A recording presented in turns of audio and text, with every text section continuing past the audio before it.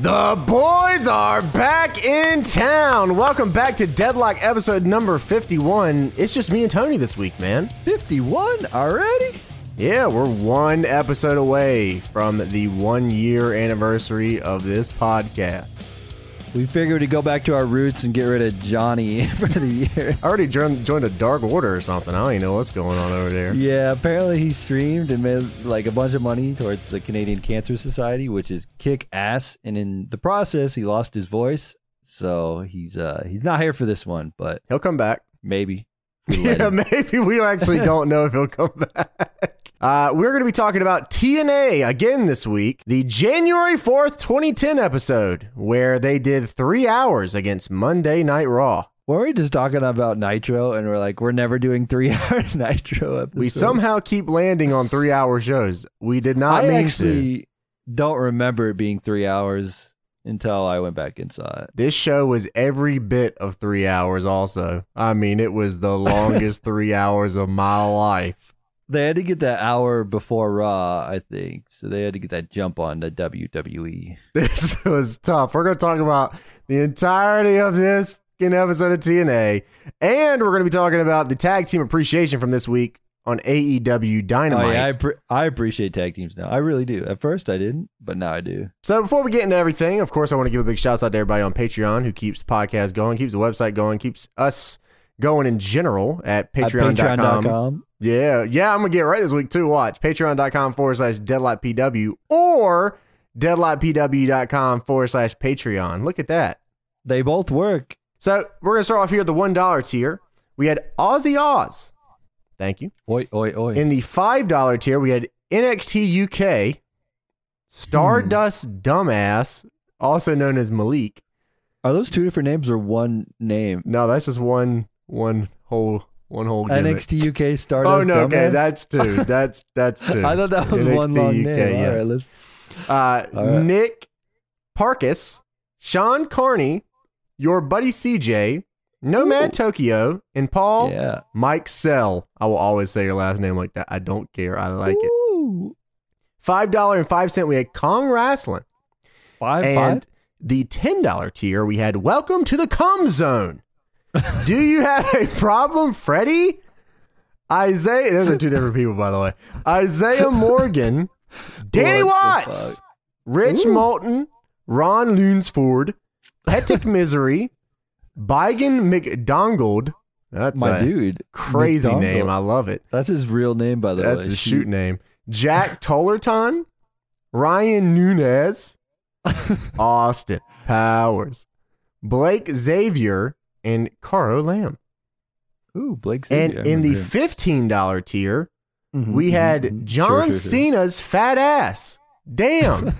That's all one person, by the way. John Cena's fat ass. Damn. It's actually not. It's actually John Cena fat ass. Damn. There's a comma in there too. I like that better. So that means still our current Patreon champion, Super Sick Ryan Twizzler at $360.69. So let's talk about TNA for January 4th, 2010. This was also on the day of the New Japan Tokyo Dome show in 2010. So doing it on January 4th was a stacked day all around here.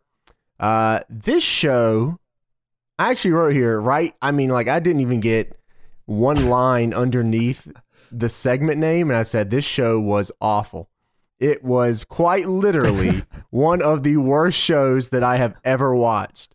And I sat here and I watched it, Tony. It was 3 hours long. Oh Here's the my thing. God. I wouldn't have suggested us watching this if I remember it being this bad. I think I was a dumbass kid or something who watched this because Dude, there's no way this show was this bad back then. I think it just aged like milk because this was awful.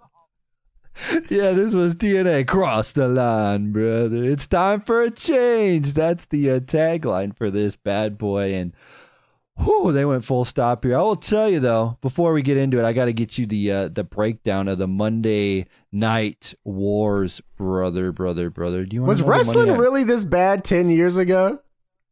2010? I think so. Was it really this bad? I understand we're coming off the John Cena Randy Orton feud of the century. I understand. But good Lord. So we ran this for 1, 2, 3, 4, 5, 6, 7, 8, 9, 10 weeks, and then they gave up. They went head to head with WWE until March. Is that correct? No, they went head to head. This was like one-time special, apparently. And then they did it in March again. Then they started. They ran head. I thought they ran head to head the entire time to March. Is that not right? That's not right. This was like, here, if you look at this little page here, go to the right-hand side, scroll down a little bit. There is the ratings. They did one, I guess this was like a special, and then they went live in March. So this was like a tester. I think what I remember is they did a tester to see what Spike TV thought. They're like, yeah, we want more. And then March came around, and then they did it in March. So let me get this straight. They ran the show against Raw, got a 1.5, the highest rating they had ever gotten up to that point, I'm pretty sure. And they said, never mind. And then they waited till March to go to Monday. But yeah, then they brought it back again, and then they got decimated. Like, this show at least did a 1.5, and then in March, it didn't even get a 1. If they would have kept going, I'm sure they would have been over a 1 again. Yeah, I think so too. Actually, I don't think that because this show was awful. I don't even know how they got a 1.5 period. I think Jeff Hardy literally carried him to this 1.5. That Raw one got a part. 3.6, by the way. So there was Raw, 3.6. That's how it plays out. But we can tell you what happened on Monday Night Raw, the competition over there. We had Bret the Hitman Hart was announced after TNA announced they were going to Monday. So this was, I think, right? Didn't they counter it immediately and say, oh yeah, we're going to have Bret Hart and Shawn Michaels do a thing? Yeah, and Bret Hart came out in jorts. I think he had a U.S. title reign around this point too. So anyway, we had the Shawn Michaels stuff with Bret Hart where they hugged or kissed or whatever you thought. I don't even know what they did. They said, man, I forgive you. I forgive you for doing the screw job. And then they hugged. And they're thinking about kissing. We had a dark matchup. Bryan Danielson defeated Chavo Guerrero. I remember what Bryan Danielson was doing at this time. He was on his redemption run in the Indies, making his way back. This was after he got fired for the tie thing. Oh, okay. Yeah, that makes sense. Then we had Maurice defeated Brie Bella in the WWE Divas Championship Tournament quarterfinals, 2 minutes, 18 seconds. I'm sure it was a great thing. MVP defeated Jack Swagger, Mark Henry, and Carlito in a fatal four-way in 7 minutes and 6 seconds. Yes, WWE wrestling just sucked at this time, apparently. Triple H and Shawn Michaels with Hornswoggle defeated Jericho to retain the Unified Tag Team Champions, 12 minutes and 1 second. Sheamus defeated Evan Bourne in 1 minute and 45 seconds. The main event was Randy Orton defeated Kofi Kingston in 10 minutes and 58 seconds. Was this the one where Orton called him stupid? Wow, that's probably why they decimated TNA. They had no chance. That's an all-time segment. Probably, I don't know. Yeah, but that was your competition there. Let's talk about this show here. So we opened up. It's Cross the Line. They said at the very beginning of the show, who thought anyone would even care? I don't know, because it won't us. This is my destiny. I will cross the line. Then they had Hulk Hogan. They said, Hulk Hogan's here. And they played a line that goes, what you gonna do? What you gonna do? What you gonna do? I was like, why is it what you gonna do? I do love when that's the most TNA thing when they have Mike Tenay. It is an evening that revolves around tradition. I do like that. Mike Tenay they always is awesome. fucking played that. That was cool, though. And they literally, in this promo package, they say, we are going to war Monday nights with WWE. That's not an exaggeration. They literally said that, and then Hogan does the what you gonna do, what you gonna do. What you gonna do, what you gonna do. It's like it's faded in the background. I was like, what is happening right now? The amount of Hulk Hogan plants in the crowd was insane. It cuts to the crowd, dude, and they just gave out shirts. You saw people with Hogan shirts ripping the Hogan shirt to another Hogan shirt. It's like, what in the world is happening here? This is a bunch crazy. Of soccer moms all in the same row wearing the yellow Hogan shirts. You know what I'm talking about? Yeah, I saw those people too. Yeah, dude. There were some crazy Hogan signs too. I mean, like these signs were just insane. This was like TNA was like, this is the guy. He was not the guy. I was saying, when they run down this card, it sounds pretty lit. We have a Steel Asylum. We have a barbed wire match. We have Full Metal Mayhem. Doesn't that sound all pretty sweet? It did. Until later. We'll get to that, but damn, dude. Eric Bischoff didn't think so much. They introduced Bubba the Love Sponge. What do you think of Bubba the Love Sponge? I wrote, Bubba the Love Sponge sucks dick. That was my review. I just wrote, I want to die already. They introduced Bubba the Love Sponge, and then they go to Bubba the Love Sponge outside in Universal Studios harassing women. I said, What are y'all doing? Bubba goes outside. He asks a woman what brings her out, and she says, I just love them sexy wrestlers. They're so hot and sweaty and so big. I love them. I also wrote down here right beside this, did I already say I wanted to die? This was awful. The first guy was like, I want to see some of that old school stuff, that Hogan words. I don't want to see any of that pussy shit. I'm like, all right. This guy wanted to see Hogan and Andre. Well, first off, Hogan's not wrestling. And Andre's definitely not here. So I don't know what you came to TNA for, but it ain't that. He wanted to see Hogan versus Andre, and they're like, Jay Lethal, Homicide, Kiyoshi. This guy was probably like, what the hell? You did not get what you wanted for TNA, that's for sure. They also left in the clip of that guy saying, Vince has no idea what's coming. Dude, oh my God, I couldn't believe they included all that stuff. Bubba then goes to ask another woman, and he prefaces it with, what can wrestling do better for a hot 21-year-old like yourself? I'm like, what the fuck is this, dude? Dude, they had this guy, and he was going, Hulk Hogan, he's coming to TNA. WWE sucks. I'd follow Hulk Hogan into the gates of hell. I was like, what the hell? He did say the gates of hell. He would follow Hulk Hogan to the gates of hell. Well, I guess he got that right. Hogan went to the gates of hell and back. Man. What in the world was that? I'll follow Hogan to the gates of hell.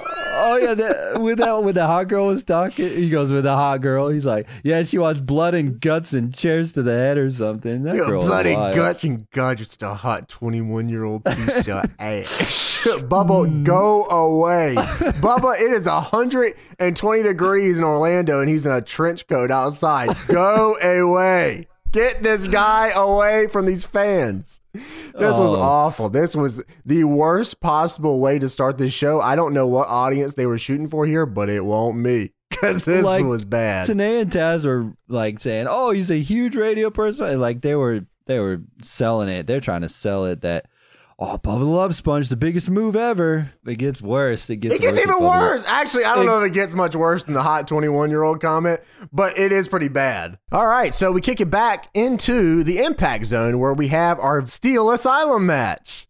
Yeah, I never liked this match, to be honest. I wasn't a fan of it. How could you? How could anyone like this match? I mean, first off, you can't see nothing. Second off, everyone's wearing red in a match where everything's already red in the cage. Third, it keeps going to the hard cam. You really can't see anything because it's pixelated all hell. I don't know what's going on. And I just got away from Bubba harassing women into this match. I can't see. I'm like, what? Who would sit here and watch this? So it's Motor City Machine Guns versus Lethal Consequences versus, they just had a bunch of tag teams and they were kind of they never even really explained that. They're like, here's Suicide by himself. Here's Amazing Red by himself. But also, here's the Motor City Machine Guns and Lethal Consequences and Homicide and Kiyoshi from World Elite. And I'm just like, okay, I guess. All right. It's a cage match, but it has a roof with a little circle. And like it's a dome. red. It's like a dome. I think they did it in AAA before, didn't they? It's in the Thunderdome. Well, maybe they probably shouldn't have had Homicide try to climb it, but we'll talk about that in a minute. I wrote down, I have no idea what's happening in this match. I can't see anything. I think it probably made it worse because our footage was so pixelated. I couldn't see anything. I was just like, what in the world, bro? Yeah, this was an interesting concept, I guess, if they're trying to put, like, if you want to be different, you got 6 sides, you got this dome thing, you got a bunch of dudes that don't look like WWE guys. I mean, you're definitely getting people tuning in like, okay, what is this shit? I mean, like, you're hitting that demo at least, right? But yeah, but you pissed off the dude earlier that wanted to see Hogan and Andre. That's for true. He definitely ain't tuning in no more. If you want some more information, Kiyoshi is he's working under a mask as Sushi. if you wanted to know. It's kind of like Curry Man, but he has sushi on his head instead of curry. So, oh, nice. Yeah, Dude, he's also like Kiyoshi Unmasked. I was interested in what he was doing post TNA, and that's he works as Kiyoshi and sushi. Is he currently working as sushi? I love it. Yes, both of them. He works unmasked and masked. He's just all in one guy. They pumped so much crowd audio into this one, dude.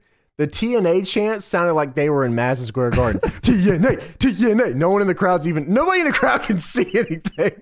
Let alone chant TNA. It's not like they did any spots. The match went like 6 minutes. It probably took them longer to set the cage up than the actual match went. The match ended with a fucking no contest in a fucking cage match. Fuck this company. Seriously. I don't know how it made it past this. Like, oh, fuck. Who in the back said, yeah, that's it. Yep, this is the one right here. Oh, fuck. Homicide pulls out this baton and starts beating up everybody. And then you got that ding, ding, ding, ding, ding. And they just ring the bell like 100 times and they just keep doing it. And the crowd's chanting, this is bullshit, to the point where they have to mute the bullshit and you can't even hear commentators.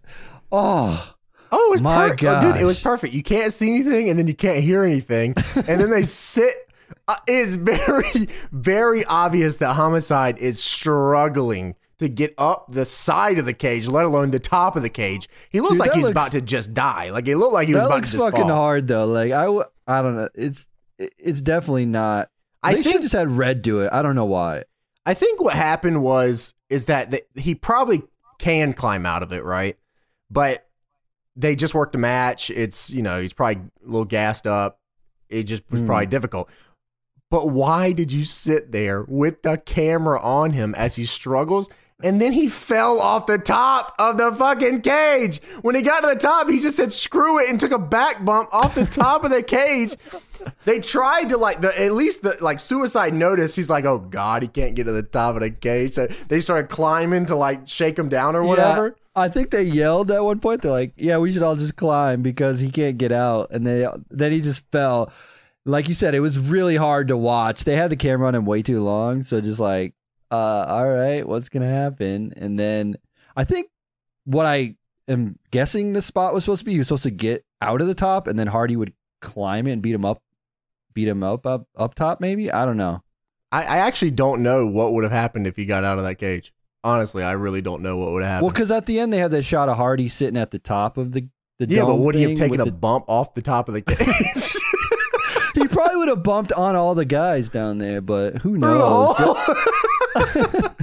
No, outside the cage. Okay, let's explain this then. Okay, so I was watching this back. I'm like, wait, how did Homicide get out of the cage? Because it was all locked. They had to open it up for Homicide to get out there as Jeff Hardy comes in through the crowd.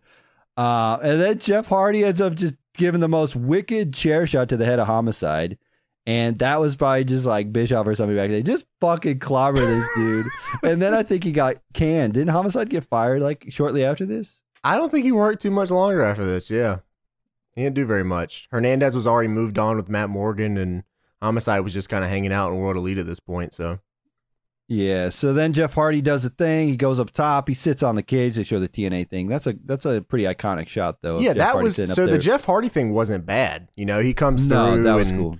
Yeah, I like like you said, the chair shot was dope. I mean, Homicide took that one too. I mean, Jeff kind of just tossed it at him. And he climbs out in the cage, and that was cool. I did like that. That was a good visual. But boy, the Steel Asylum has got to be one of the worst matches in TNA history ever. I would actually love to hear Austin's because he was in the match, and I would love to hear what his reaction to that whole fucking match is, because that is so ridiculous. That whole thing made no sense. It was, dude, it was just hard to watch. Like seeing it, and then with Homicide up there, it's hard. It's like not a good TV match at all. So, well, Eric Bischoff also said that if he could fix one thing about his WCW stuff, is that he would care more about the finishes to matches. And then the very first match in this TNA thing is a no contest at a steel cage match. What do you mean? This was they didn't even get to do anything cool. Like no one did any cool spots or anything. It was just Yeah, like, you think Red would have like done something off of it, or Suicide, or anybody like? whatever. They kicked off with this. Jeff Hardy's here. That's all that matters. At the end of the day, that's the big thing here. Jeff Hardy is here. Jeff Hardy goes backstage and he sees Shannon Moore and he's like, "What's up, dude?" You can't hear what he's saying because the music is so loud. Could you hear him? Did you know what he said? No, I don't know. I have no idea. So I got no clue what he said because the music was just cranking. They are cranking it. He was like congratulating Jeff Hardy or something. It looked like he was. He was dapping him up, and he was like, blah, blah, blah, blah, blah. I can't hear him because Jeff Hardy's music is blaring.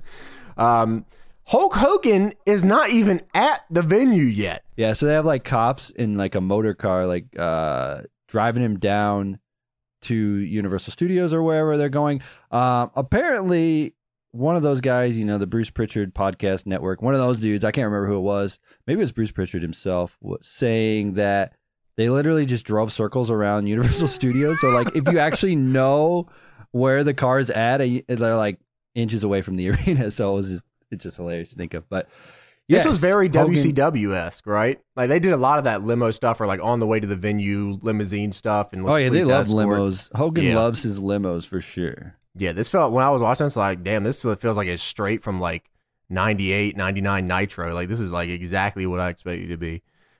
So after we see Hulk Hogan on his way to the venue, that's right, he didn't even make call time for his own show where he's supposed to be here and be the big guy.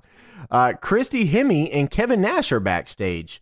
And this is actually one of the cooler backstage like set pieces that TNA ever had. The big columns. The backstage looked cool as shit.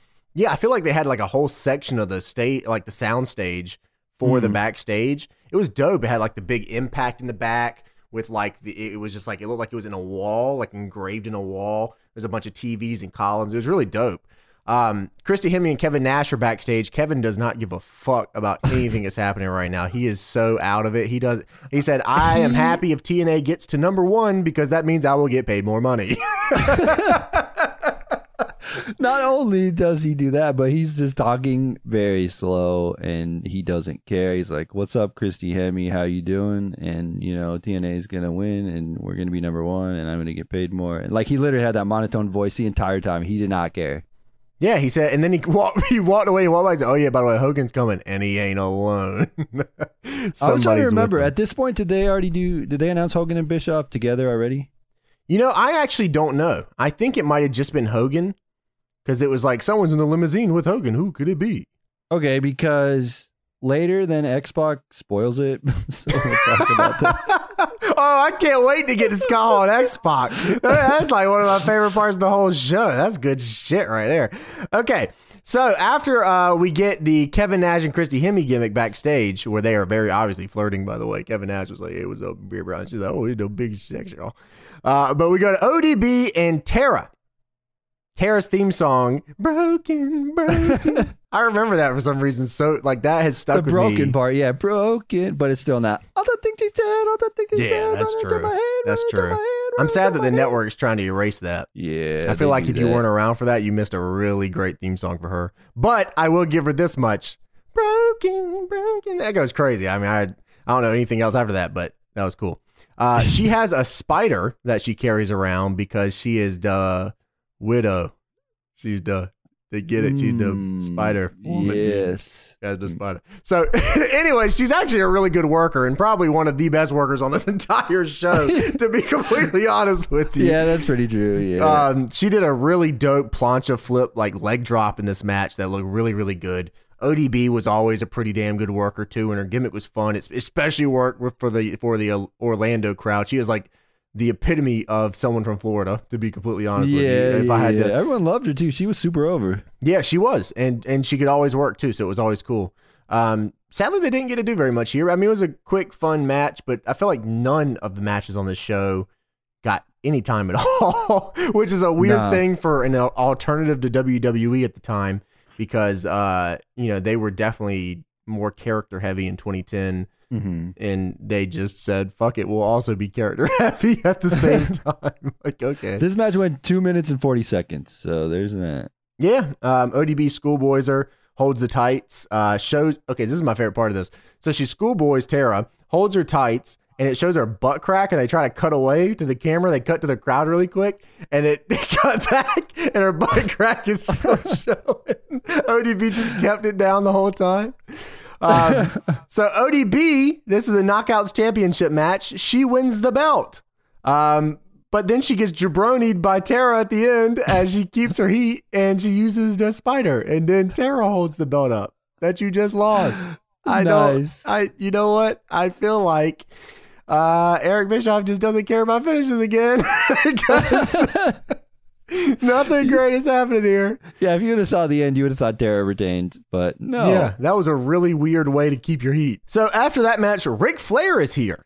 Turns up and turns out that he just ran up a bar tab and needed a quick check. So he's here at TNA. What is TNA? Taz says, this is huge. This is a huge night here for TNA. I said, you damn right.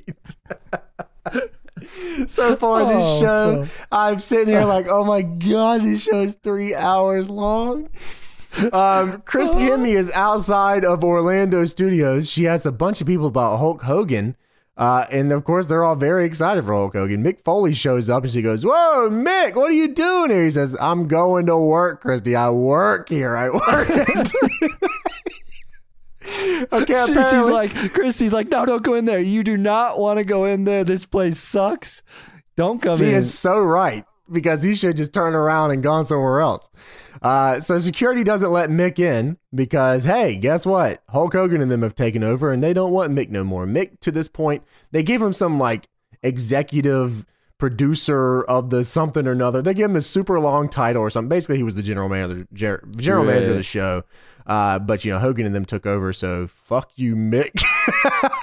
Go home. Apparently, he owned majority stocks or something in TNA, and that's what it was. Majority stock leadership, shareholder majority, executive, or some shit like. So apparently, if you buy enough stock, you can just be on TV as kayfabe owner of company. That's how it works. Yeah, I don't really know why they did this, but I also don't know why they did this. So we cut to Bobby Lashley and Crystal. Bobby Lashley. This is the weirdest thing. This shit is so weird. Dude, this whole show, half of it makes no sense. Okay, let me tell you about this. So it's like the biggest night in TNA wrestling history. Like Hogan's coming, like time for a change. And this man, Bobby Lashley and Crystal, are trying to quit the company. Yeah, what was that? Crystal goes, this is the biggest night in TNA history. We want to get the fuck out of here. What? Crystal proceeds to say, hey, Hulk Hogan, Bobby Lashley does MMA. This fake ass wrestling shit sucks, you inbred hick hillbillies. I want to get out of here.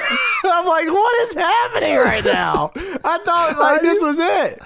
Like, I guess the story they were going for is Bobby Lashley's a big MMA star and he doesn't need pro wrestling. Like, I get that, but like during the biggest night ever in TNA history of all time, and they say this company sucks, I'm going to mixed martial arts. Yeah, they straight up. I feel like they buried the company like 4 different times in this one show. It's like, well, are we supposed to like TNA or not? Like, what are we supposed to? They never ended up changing the name or anything. You know what I mean? So it's just like, yeah. They ended up rebranding it to TNA Impact Wrestling on Spike, but it's just like that's like not even a The show was called TNA Impact. Yeah. But yeah, this whole show was Hogan burying the show, and they never really changed anything about it other than they changed a red to the blue.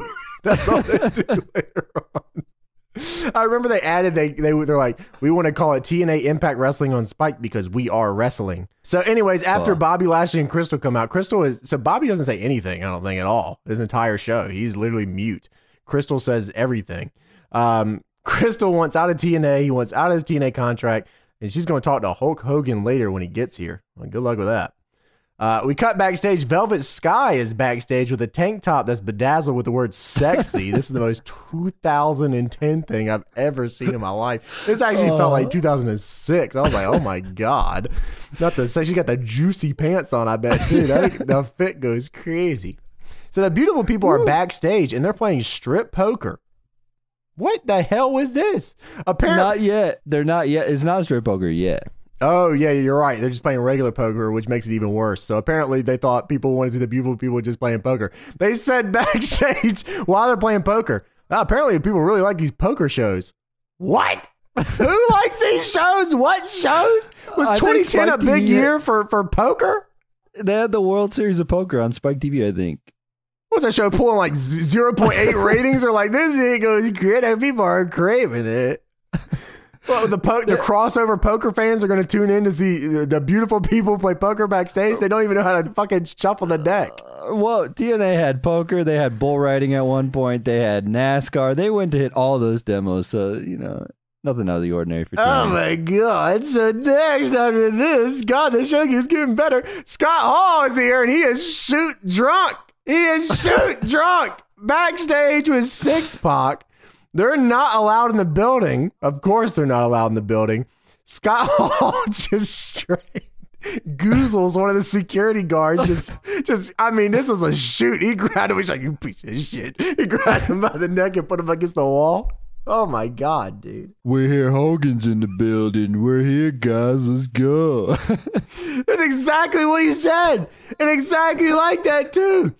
You felt the same way. He was definitely like, yeah, he shimmied, was right? Dude, him and like, I don't know if they were playing it up or if like this was the deal. Like, Waltman was stoned out of his mind. Hall was drunk out of his mind, and they're just coming here. Yo, what up, Hogan? We're here. Let's go. They we're here to party, shimmied, dude. Yeah, we're ready to party. Let's go.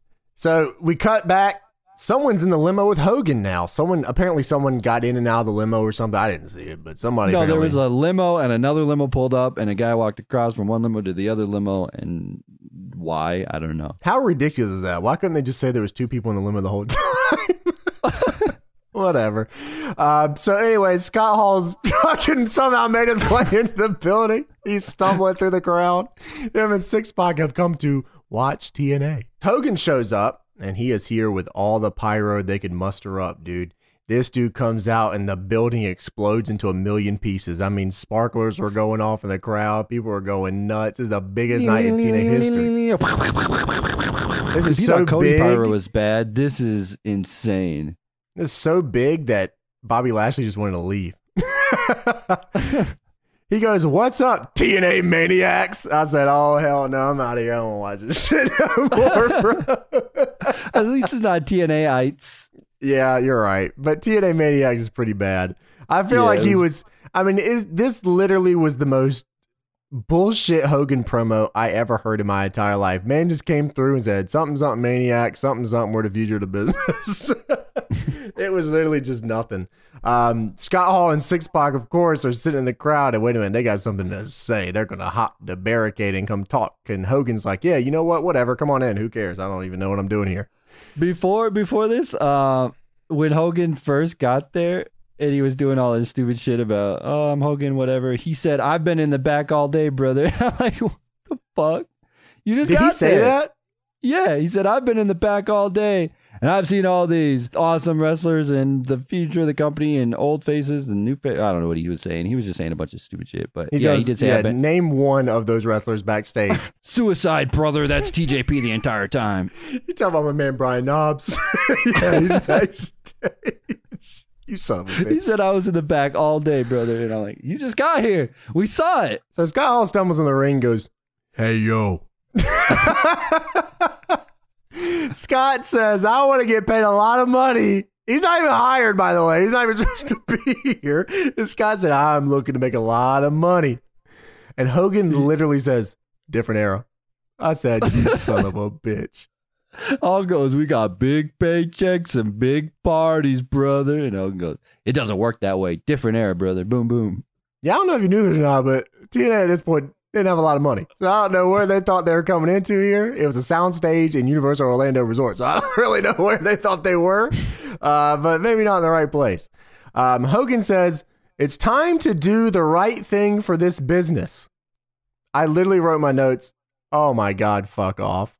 Because Hogan literally left TNA with Dixie Carter off his leg, begging him to stay. It's time to do the right thing for this business. Oh my God. So basically Hogan's implying that I'm not going to hire all my friends. as all his friends are there. Kevin Nash is here. Even though you would never fucking know who this was. That music is so generic for Kevin Nash. You would never know who's coming out. I wrote down here, Kevin said something. I don't know. I'm not even paying attention at this point. He says Hogan's got a role that he's got to play. Basically, they're trying to get the band back together, and Hogan says, "No, brother, things are changing ever since we partnered with Dixie Carter." Eric Bischoff came out to music you would probably hear in an Arby's commercial or something. It was just the worst generic crap I ever heard in my entire life. Eric Bischoff said that back in the 90s, he put Vince McMahon in a cage. He spanked him. I said, what the hell is going on here? Kevin Nash goes, yeah, bye. Kevin doesn't want any part of this whatsoever. He is over this already. Oh my God. Dixie Carter's in the crowd having the best night of her life. She loves these guys so much. She grew up loving these guys. You know, her favorite wrestlers of all time right here. Shit. Is that true? Yeah, I think so. Dixie said everybody always said Dixie was a huge mark for Hulk and the Outsiders. So there you go. So Eric Bischoff and Hulk Hogan say everyone has to earn their spot here in TNA. As we have Bubba the Love Sponge backstage, and we have the Nasty Boys here, and Val Venus, and I feel like no one has earned their spot here. Everyone has just taken a spot. So none of this is making any sense at all. Hulk Hogan then says, we're going to be the #1 sports entertainment company in the world. Oh, they dropped the SE. No. I said, what are you doing? I thought this was supposed to be the alternative. This is the wrestling company, not the sports entertainment company. Then Eric Bischoff asked for the format, and SoCal Val gives him the format. The format for the show, of course, because we were supposed to get a Full Metal Mayhem match tonight and a Barbed Wire Massacre match tonight. That sounds sick, dude. I'd watch that show. Not Eric Bischoff. He's not interested in any of that. He rips up the format. It was supposed to be Abyss and somebody in a barbed wire match, right? Yes. And then it ends up in, well, to be fair, the Abyss match later on is actually pretty good. But I still want to see Barbed Wire Massacre in Full Metal Mayhem, Abyss and baby. Rhino was what it was supposed to be. Damn. Yeah. I wrote, fuck off, I hate it here. At the end of this segment, Sting is in the rafters. Are you kidding me? I thought they just ripped up the format. They literally just put a TNA sticker over an old WCW format and said, this is it. Yeah.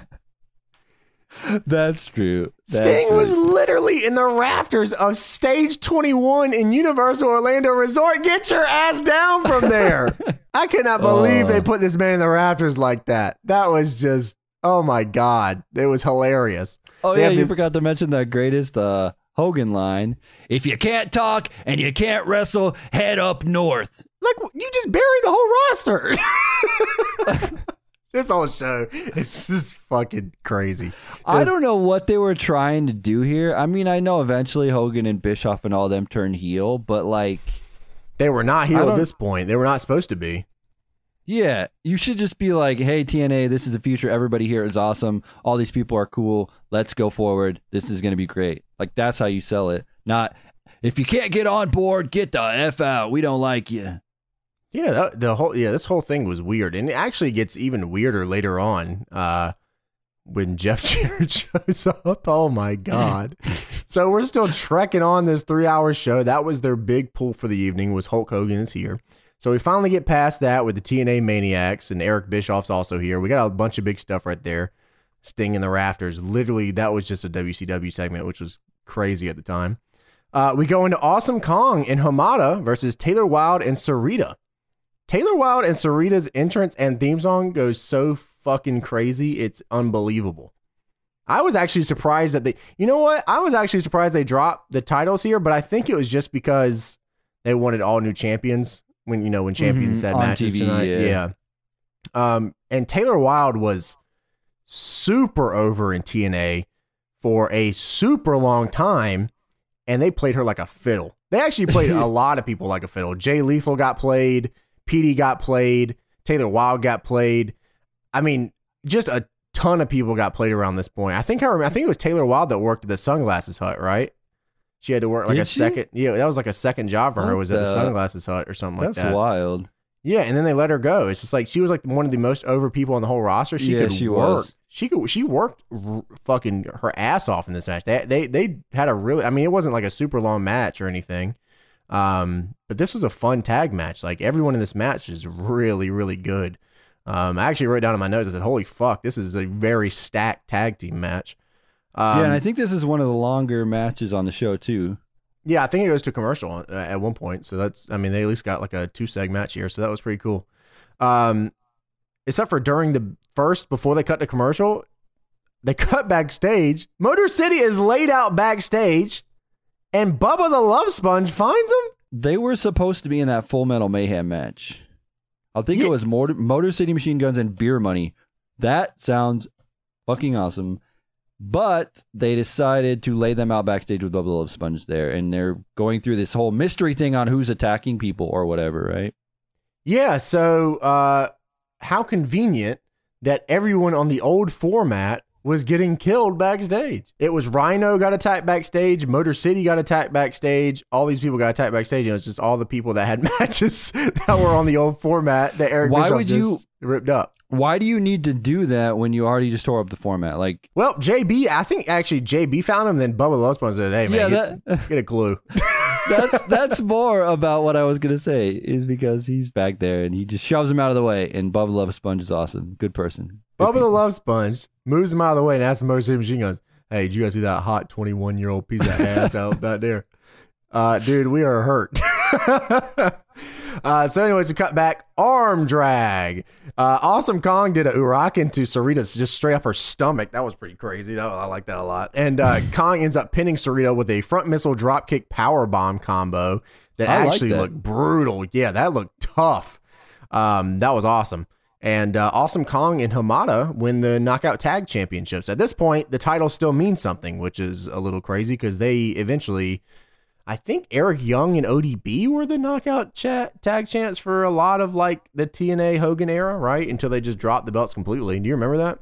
Yeah, I think they did. I Because can't Eric really Young remember. also found one of the belts in the trash can too, and he wore that. Oh, it was the old TNA World title he found in the trash can. He used to wear that around too. He's like, "Look what I found."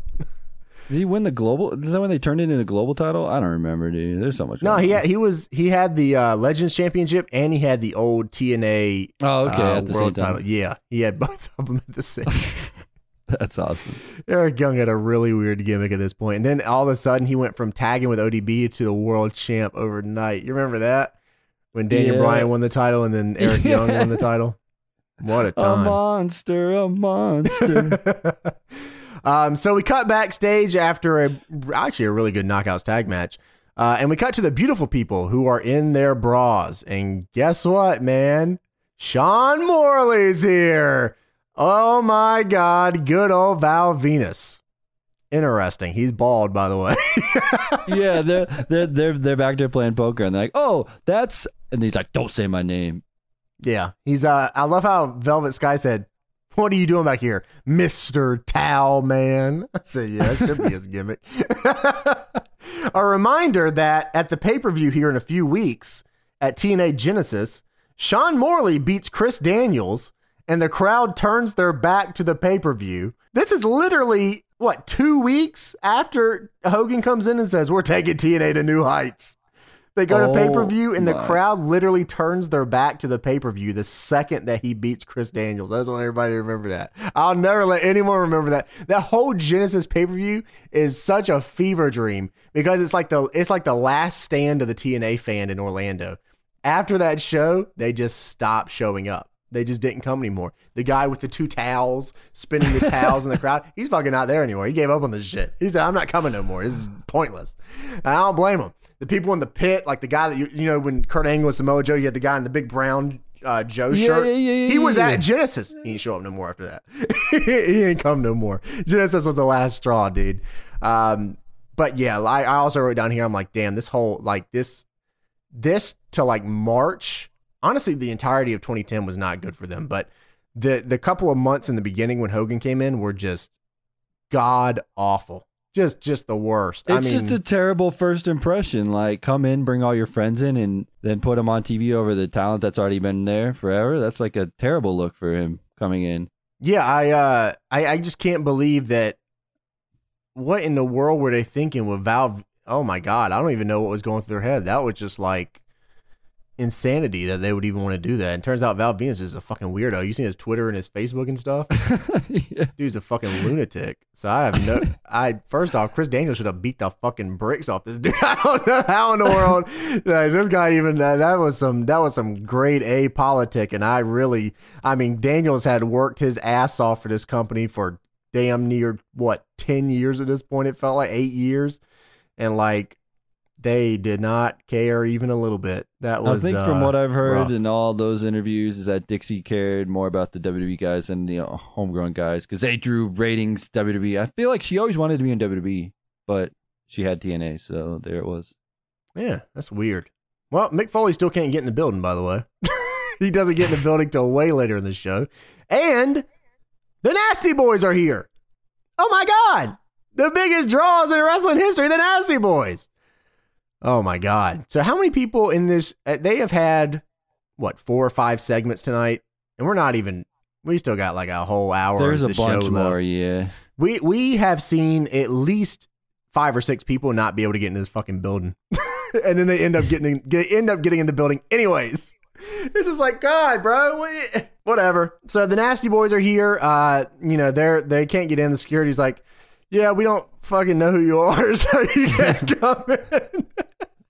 And they pretty much ended at that. They go, okay, well, we're going to go figure out how to get in here. We're going to go talk to Hogan or something. It's like, okay, whatever. Do whatever you want. Like, whatever, dude. Of course, they get in later. We'll talk about that. It gets even worse with them. So it cuts to a match with Raven and Dr. Stevie with Daphne versus Matt Morgan and Hernandez, who are being pushed as a tag team at this point. I feel like Hernandez made his rotations with everybody. Yeah. I guess you can call this a match. Yeah. It's not even a minute long. I have a few notes here. Daphne is my heart, my love. I love you, baby. I love you so much. God, Daphne, I love you, baby. Oh, my God. I feel like she was just number one in my heart. 2010, The Scream big year. Queen? Yeah. WCW Daphne went crazy. TNA, she just went crazy 24/7. Also, yeah, this match went 45 seconds? Probably, maybe. Do you have like the official? Maybe, do you have the official time? It was on this by any officially chance? 30 seconds, but I don't know how it played out 30 with seconds. entrances and TV. Yeah, 30 minutes. No, 30 Dude. seconds was it. Also, what the hell? Stevie was in the ring and he went to do a gut kick and he slapped his leg on the gut kick. Oh my God. Yeah, that did happen. Yeah, I write down Stevie did Alexa having a gut kick. What the fuck?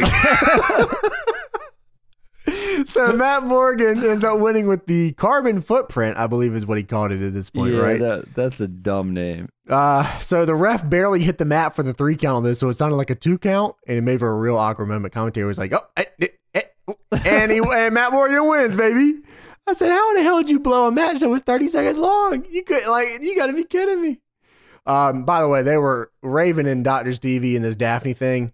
That was it. This was it. They never did anything with this, I'm pretty sure, after this. They had already kind of run this angle with Abyss and everything, I'm pretty sure. If I'm remembering the timeline correctly, this doesn't get a lot of love. And it probably should have. I mean, Dr. Stevie was a fun character for Steven Richards, especially for a guy that, had pretty much been characterless since the BWO. So it was kind of cool to see him get something new. And they're like, whatever. We got our man's the Nasty Boys here. We don't really need this anymore. Until they did the ECW reunion thing, then they had Raven and Stevie. Oh, yeah, the but they Hardcore weren't. Justice, yeah. Yeah. So the Pope is backstage with Christy Hemme, a shining light in the darkness of this show here. The Pope is my guy. Another guy Let me that got... tell you something, Daddy. The Pope is here tonight. He's a good promo, man. I He do is. like the Pope. I always like the Pope. He got played by TNA too. That is true. He should have been another guy that could have went far. God, he got played by TNA. He even called Desmond Wolf a wanker. I said, damn, bro. In it. Orlando Jordan comes up. He's drinking a 5-hour energy drink because tonight's TNA is sponsored by 5-hour energy. He said, Hulk Hogan invited me. And the Pope said, what the fuck? And he said, yeah. Hogan did invite me. He said, okay then. He said, yeah, Hogan invited me. He said, okay then. He heard you the first time. He then said, good luck, kid, to the Pope.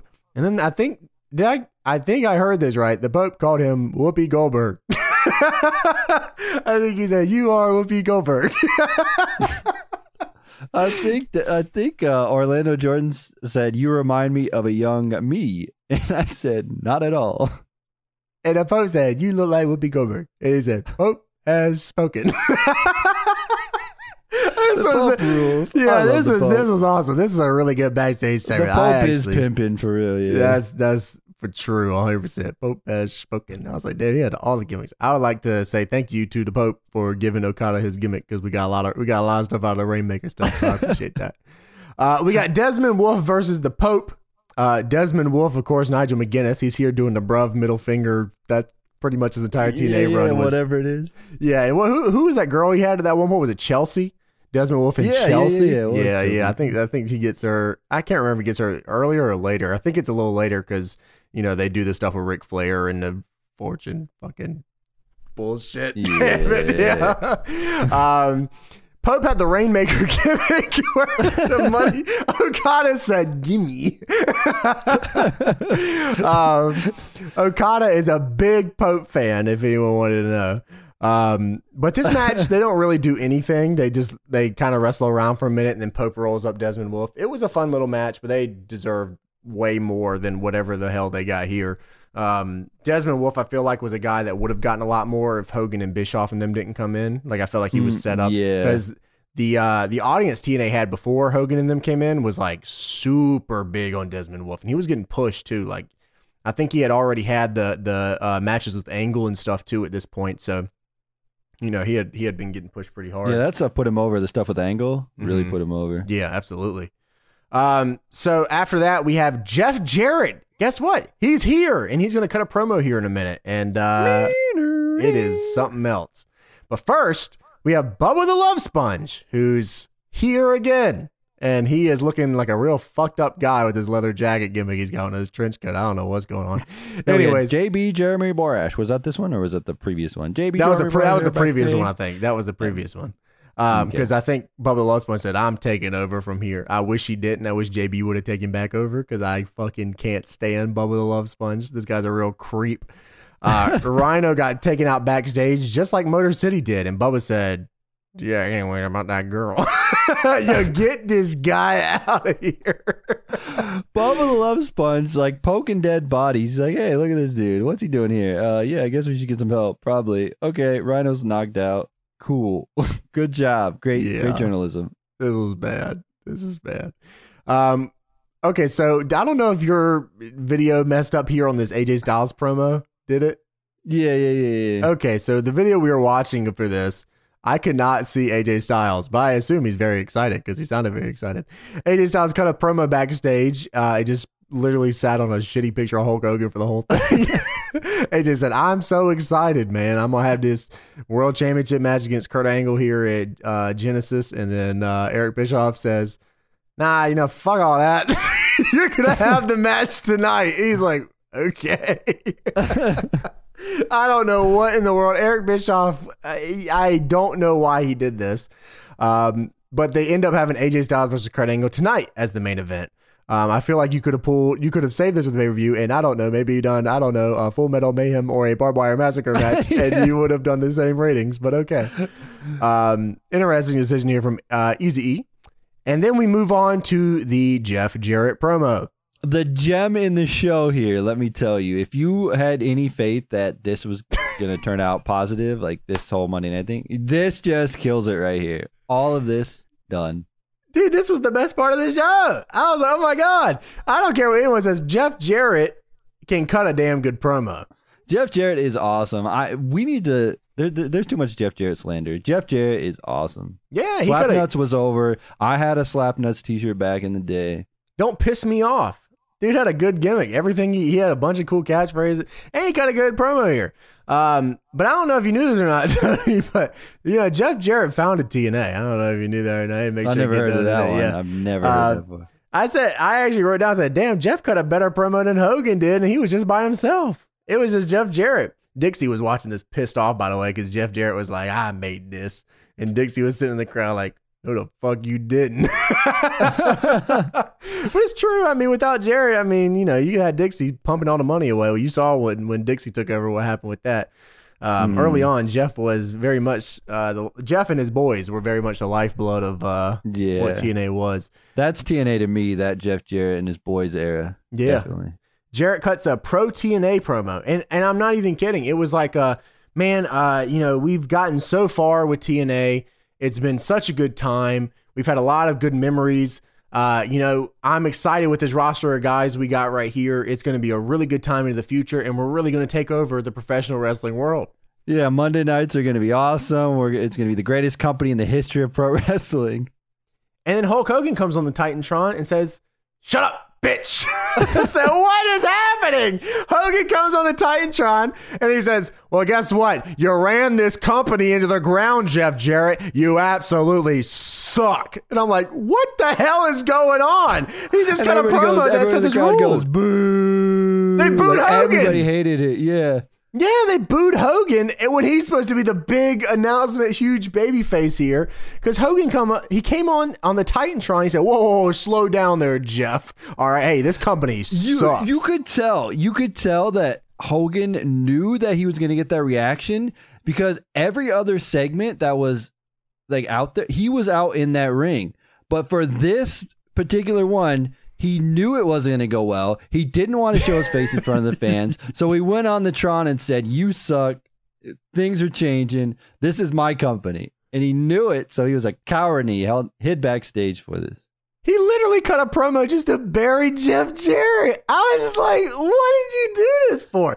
I feel like people go out of their way to do that. He's still mad about the lay down Jeff Jarrett thing from Vince Russo WCW days. This is why this company's in a damn shape it's in. That's what he should have said. He could. Damn. All right. If Hogan would have came on the Titantron and said, "This is why this company's in a damn shape it's in because of bullshit like this," I'd have been like, that would have popped out. That's how it should have went down. Then he would have gotten cheered. You know, maybe he was trying to get booed. I don't know. Whatever this was not it. It was the weirdest thing though, because Jarrett comes out. Everyone's going crazy. Thank you, Jeff. TNA. Like, we're the most pro TNA we could possibly be in the crowd. I'm feeling it. Jarrett's out here. Hogan comes out. You suck. Put your boots on and learn how to wrestle. Yeah, this whole thing was weird because they're very obviously, right? Because at Genesis, they even come out, you know, and they play up the switching to the four-sided ring thing. I'm pretty sure Genesis is where they switch back to the ring, right? They're like, no more playpen ring, brother. Yeah. So they're very much still trying to be like the guys that are here to help the company move to the future and all that kind of stuff.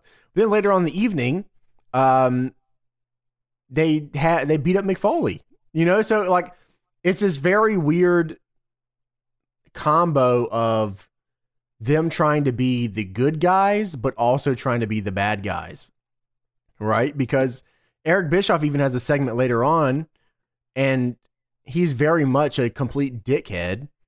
But then he comes out and they're like, we're going to take this company to the future. We're going to rip this up, do all this, do all that. But it's just like, I don't know where I'm supposed to, who are these guys and what am I supposed to feel here? You know? It reminds me of that Dixie Carter thing where they filmed her cutting I guess she was cutting a promo or just like having a locker room meeting. You remember that video they put online? Yeah, I remember that. She said, if you don't get with the changes, you can get out of here and go up north or something, whatever she said. Yeah. I don't know why. It was on like a whole episode of Impact. They played it on TV too. They're like, yeah, if you don't want to be here, if you don't trust us, if you don't think you can do it, then get out. And then it's like, yeah, it felt exactly like that, but here. And like, if they wanted to do like the Bischoff Hogan heel turn thing, they should have done it like at least a different night and like let them just be like you should just like this episode should have just been like Hogan just putting over the entire roster and saying everybody on this roster is awesome and we're going to do awesome things and then just let TNA be TNA and that's it. Yeah, I'm looking at it right here. On February 18th, Hogan took Abyss under his wing, giving him his Hall of Fame ring, claiming it would make him a god of wrestling. Hogan made his in-ring return on March 8th, teaming with Abyss to beat AJ and Ric Flair, who were very obviously the heels here at this point. Right. Jeff Hardy returns and saves Hogan and Abyss from a beatdown. The story then became Team Flair versus Team Hogan, which was at Lethal Lockdown that year. And then on June 17th, he ended his thing when Abyss became a bad guy. And then they, slowly went into Immortal. So, yeah, I mean, he very much so was not supposed to be bad at this point, I don't think. But they could not figure out if he was good or bad. They were just kind of like calling it by ear, I feel like, most of these segments. It was really rough to keep up with throughout this entire show. Yeah, I totally forgot when Jarrett, he name dropped every cool, he's like Beer Money, Motor City Machine Guns, Daniels, Joe, and AJ Styles are all sets TNA apart, and then Hogan comes on and says, "You suck, none of this matters." Motor City, Beer Money, fucking AMW, all this shit rules. I'm like, who the fuck are any of those guys? Literally all the coolest people that make TNA different than WWE. No, they all suck. You suck. This is my company. All right, cool, Hogan. Yeah, Hogan literally said, "Don't nobody care about Jeff Jarrett, and his company would be dead if it wasn't for Dixie. Shut up, you got no stroke." This man said, "You got no stroke." I said, "Fuck you, bro. I've had it with this Jeff Jarrett slander. I can't take it no more." He said, "Grab your boots and prove yourself." You know what? Go to hell. My man from the beginning of the show will meet you there. So after the Jeff Jarrett promo, we go backstage to Chris Daniels, who is getting some promo time. Well, you thought he was. Then JB interrupts him. And Jeremy Borash. Christopher Daniels just walks away. He's cutting his promo. JB interrupts Christy Hemme and goes, "Oh, we have some breaking news." And then Christopher Daniels just says, "Fuck it, man. I'm just going to leave." So he ends up leaving. JB says that Mick Foley is in the building. And then he walks away. And Mick Foley is in the building now. That's for true. This is right after Hogan says, of course, that all these guys that have been kicking ass and working hard and making a name in this business are going to get a real push, by the way.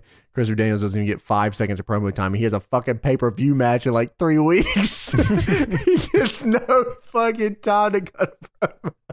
And Daniels is a good promo. He is a good promo, too. It's just like, oh, my God. We were talking about that. Daniels is a guy who's underrated and deserves more credit for a lot of things in pro wrestling. I'm pretty sure at this point, too, they dropped the Christopher part. I think he was just Daniels. I'm pretty sure at Genesis, he was just called Daniels because they're like, we have too many people named Chris on this show. This was a really interesting time for Daniels. He obviously was not very much into this at all, and it was very obvious that the TNA crowd at this point was very much not so into Sean Morley beating him clean as a whistle at Genesis because I still can't believe that happened. Turned around. Usually, if you haven't seen that match actually from Genesis, you should actually look it up because it's hilarious seeing the crowd just completely revolt against the show. I think it's the first match on the pay-per-view. Oh, shit. That's awful. It's awful. Wow. Let me look it up real quick just to make sure here. TNA Genesis 2010. No, okay. So the very first match was Amazing Red and Brian Kendrick. And I believe that match was actually pretty good.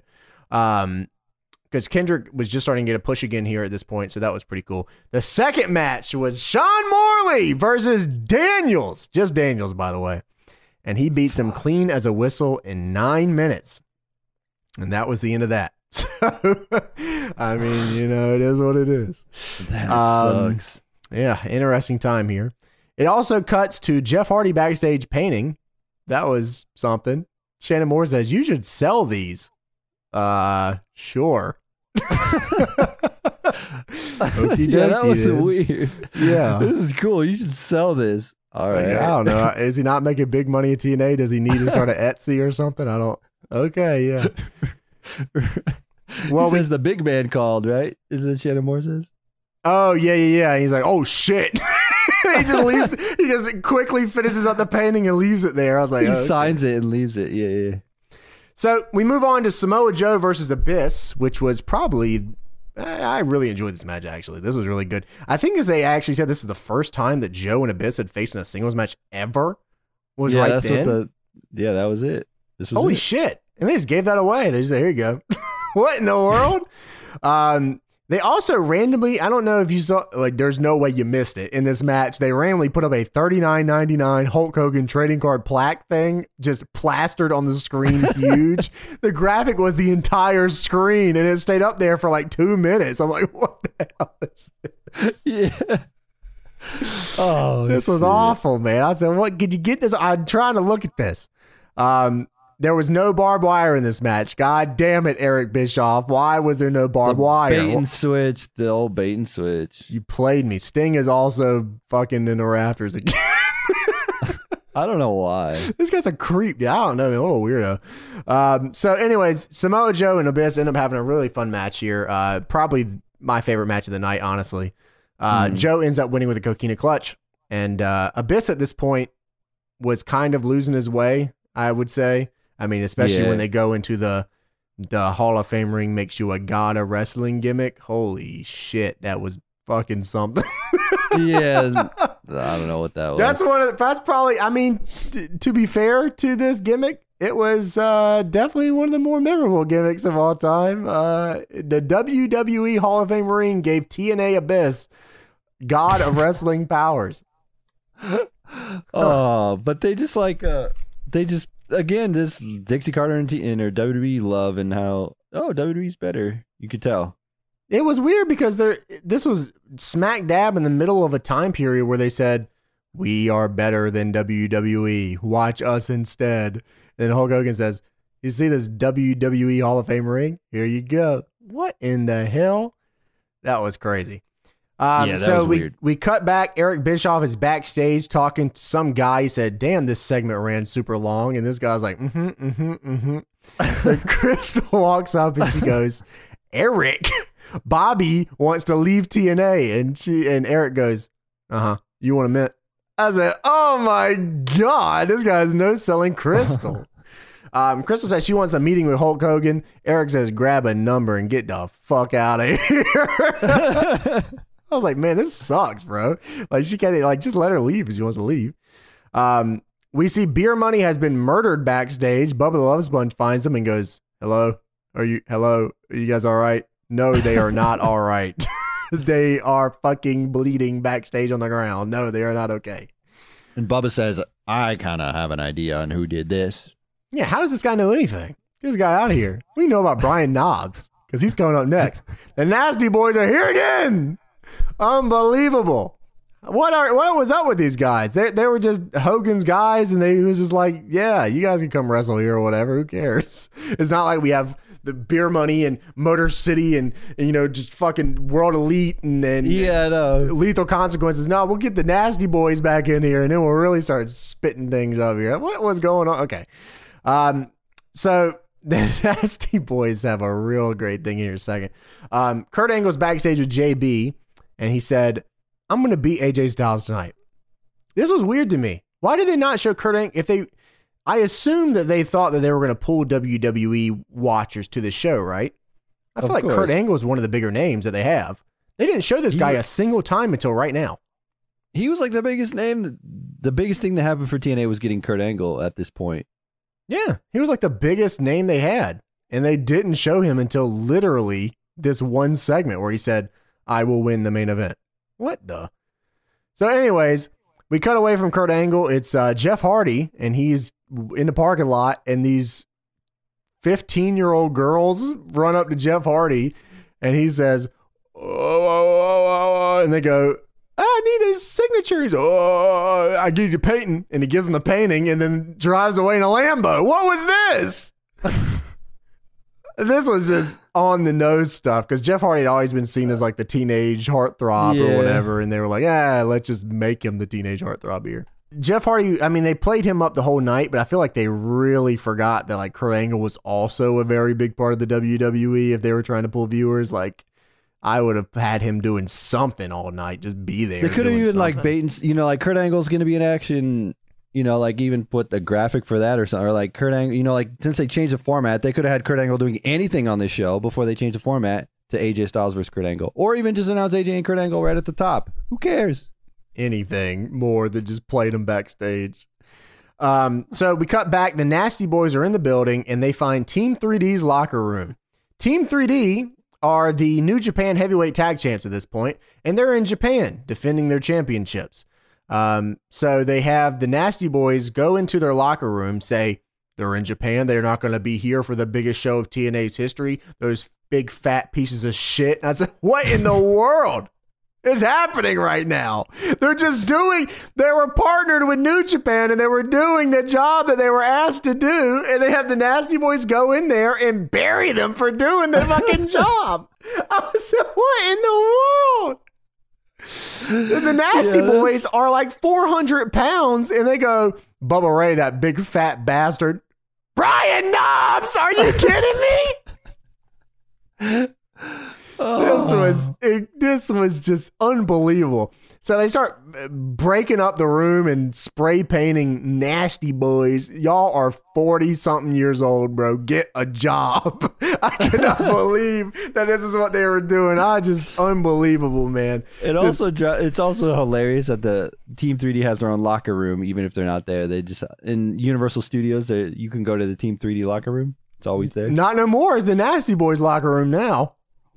They buried them for doing the job that they were asked to do for the company that this company is partnered with. Just unbelievable. Obviously, Bischoff and Hogan did not give a fucking shit about anything New Japan. So, and at this point, TNA had already sort of mustered that relationship to shit. So, not like it was going to get any better. Did they have like a double tag team IWGP tag titles and the TNA tag titles and like a triple threat ladder match thing at one point?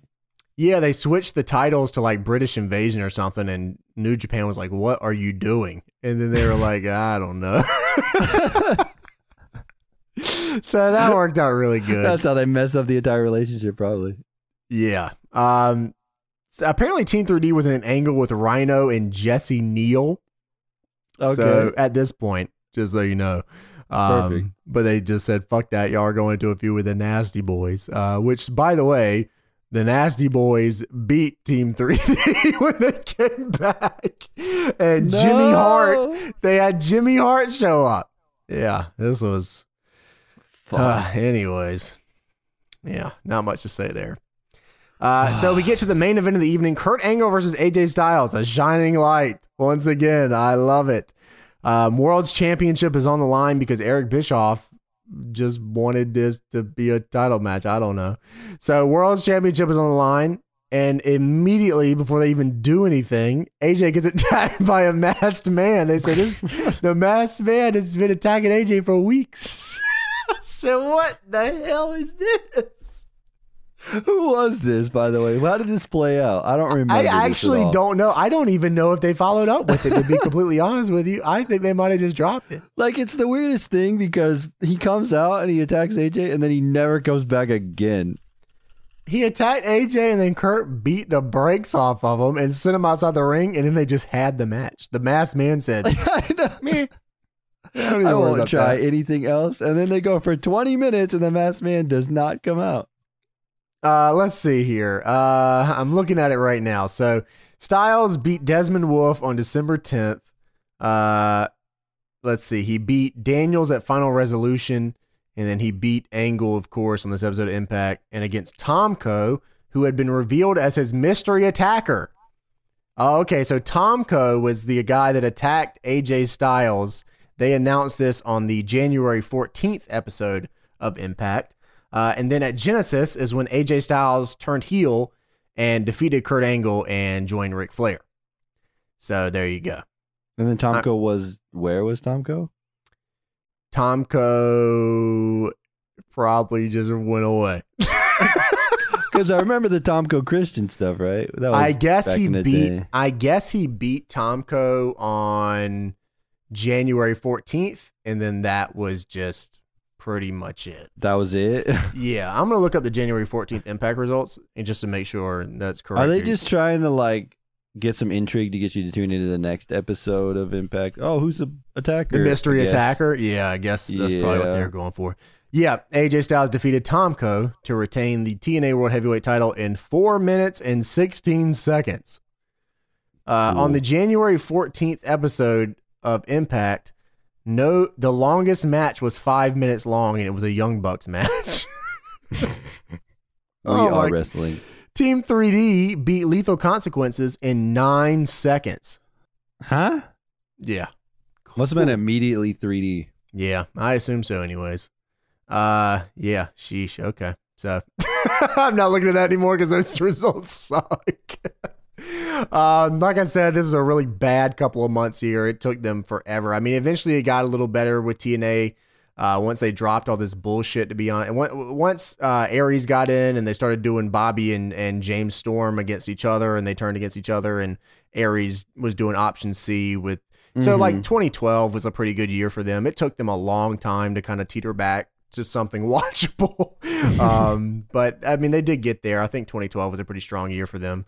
But yeah, it took forever to get back to there. So anyways, AJ gets attacked by a masked man. Turns out to be Tomko later on. Kurt gets him out of the ring. Tomko just says, fuck it, I don't care. I'm just going to leave. Doesn't get back. Just lets him wrestle the whole rest of the match.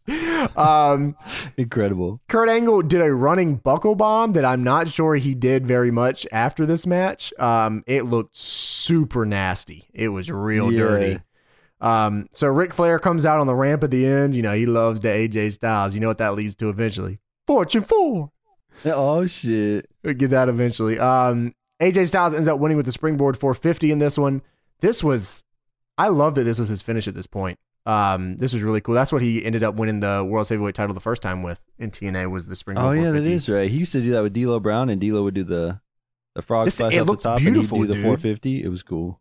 Yeah, that's a really, like, I one of my favorite 450s he did was in WWE against, I think it was Dean Ambrose, where he did it to a table on the outside and just fucking scorpion himself. That was really cool. Hogan, at the end of this, Hogan says, "These are two of the greatest wrestlers in the business today." And then somebody comes out. Some guy Whispers comes in out his and ear. whispers to him. I love how you said that because I read the same thing. I said, some guy comes out. I don't know who it was. Just some dude. It comes out. Some guy comes out and whispers, and he's like, oh, shit. So he starts running backstage. Mick Foley is running amok backstage, and he breaks in on the strip poker game, and the beautiful people are all stripped down, and Sean Morley is bald, and they get into each other's face. And I don't know what's fucking going on here. Some real fucking weird shit. Sean Morley got up in Mick Foley's face, and like, I don't really know what they were trying to do here. Foley gets up there and he's like, "Where's Hogan?" And Morley should just be like, "He's in the ring." But Morley's like, "Down the hall and to the left." I'm like, what? He was doing this weird laugh, and he was like, "I'm not scared of you, Mick. I could beat your ass right now, Mick." And I'm like, what is that? First off, this is Mick Foley right here. Like, are you kidding me? Just unbelievable here. And Mick Foley was fucking world's champion like last year. What do you mean Sean Morley could beat Mick Foley? Mick breaks into Hogan's office, and Eric Bischoff is there, and he goes, "You son of a bitch, Eric." Mick says he made a promise to himself, "I'm never working for Eric Bischoff ever again." He said, "Well, you ain't got to worry about that, you piece of shit." And all of a sudden, you got fucking Scott Hall and Six Pac, and they're in here beating the brakes off of Mick Foley. And then Hogan runs in the room and goes, "Hey!" And it closes up real close on his face, and he goes, and then it cuts. That's it. That's the whole was show. the closest shot of Hogan's beard, and he's just staring back and forth. We're trying to find out, is Hogan on his brother's side or not? And that was the 3-hour episode of Impact. Oh my God. This was quite literally one of the worst fucking shows I ever watched in my whole life. It was awful. And I don't remember, again, we said this at the beginning, I don't remember being that bad watching it. Wrestling must have just been that bad at the time. Well, let's talk about, let's take a look at the $5 Q&A segment. We got some questions here from everybody on for Johnny. Patreon. Nomad Tokyo said, "Yo crew, it's your Deadlock IWGP champ here. I just showed my girlfriend the 7-star Bucks versus Hangman and Omega match. She thought it was dope. Do you have any other matches you guys would recommend to show?" Well, first off, I cannot believe that you showed your girlfriend a 30-minute wrestling match as the very first thing that she watched. I just, that's actually crazy. I feel like if I showed anyone a 30-minute wrestling match that I know, they'd been like, what the fuck is this? I don't know, man. I mean, if she likes super long, like Broadway type things, then I mean, you can watch literally any of the Okada and Tanahashi matches or Okada period. Okada versus Tenryu was really good. A lot of people would underrate that one, I think, just because he was having crazy good matches otherwise, but that match was really good too. You could watch Kane versus Rhino from Raw. That was awesome. They go for about 3 minutes. Gore, choke slam, take it home. I think if my girlfriend came up to me and said, "Can you show me a wrestling match?" I definitely would not show her Okada versus Shibata. You know what I mean? I would definitely pick like Kane versus Rhino. Yeah, this is it. Because then she'd be like, "Yo, what the fuck is that?" I said, "Yeah, that man's got the Deadlock D on his back too. That's crazy." Isn't it? I would, do tag match. I would have done Bucks and Lucha Bros. Is pretty sick to get people to watch that. Was it the one at the pay-per-view? Yeah, with the ladders and oh yeah, all that yeah. crazy I would shit. show. Yeah, insane. you could. I guess you could show TLC, any of the TLC matches, the original TLC matches. WrestleMania 17. Oh, yeah, that one's really it goes good. hard. You could, I mean, anything with weapons, really. I think you could probably do like any of the Abyss stuff. I feel like Lockdown versus AJ Styles, they'd probably like. Oh yeah, that match is great. Just because it doesn't go for too long, and they get a lot of crazy stuff, and there's tags. So like, and the crowd loves it too. The crowd's crazy. Yeah, they're going super crazy for that too. I would definitely show gimmick matches more than straight wrestling matches. You have to have like a certain appreciation for wrestling, I think, to be into non-gimmick matches, you know? Yeah. So if one thing I showed my wife was Darby Allin and the Cracker Barrel. I thought because it had a bunch of the gimmicks craziest to it. thing ever. I love that spot. That'll go down forever for me. That's like one of my favorite spots. The Cracker Barrel spot is an all-timer. Like, you'll never see that ever again, probably. No, I don't think so. I don't think they'll ever have a Cracker Barrel sponsor match ever again either. So, yeah, that's a once-in-a-lifetime opportunity. I'm glad he took it. So those, I think like clips like that you were saying with like the hardcore matches and the crazy stuff going on, even like the Moxley when he does the DDT through the glass table and stuff is cool, and the trampoline barbed wire stuff. That's cool. The lights out matches from the beginning. They were pretty good too.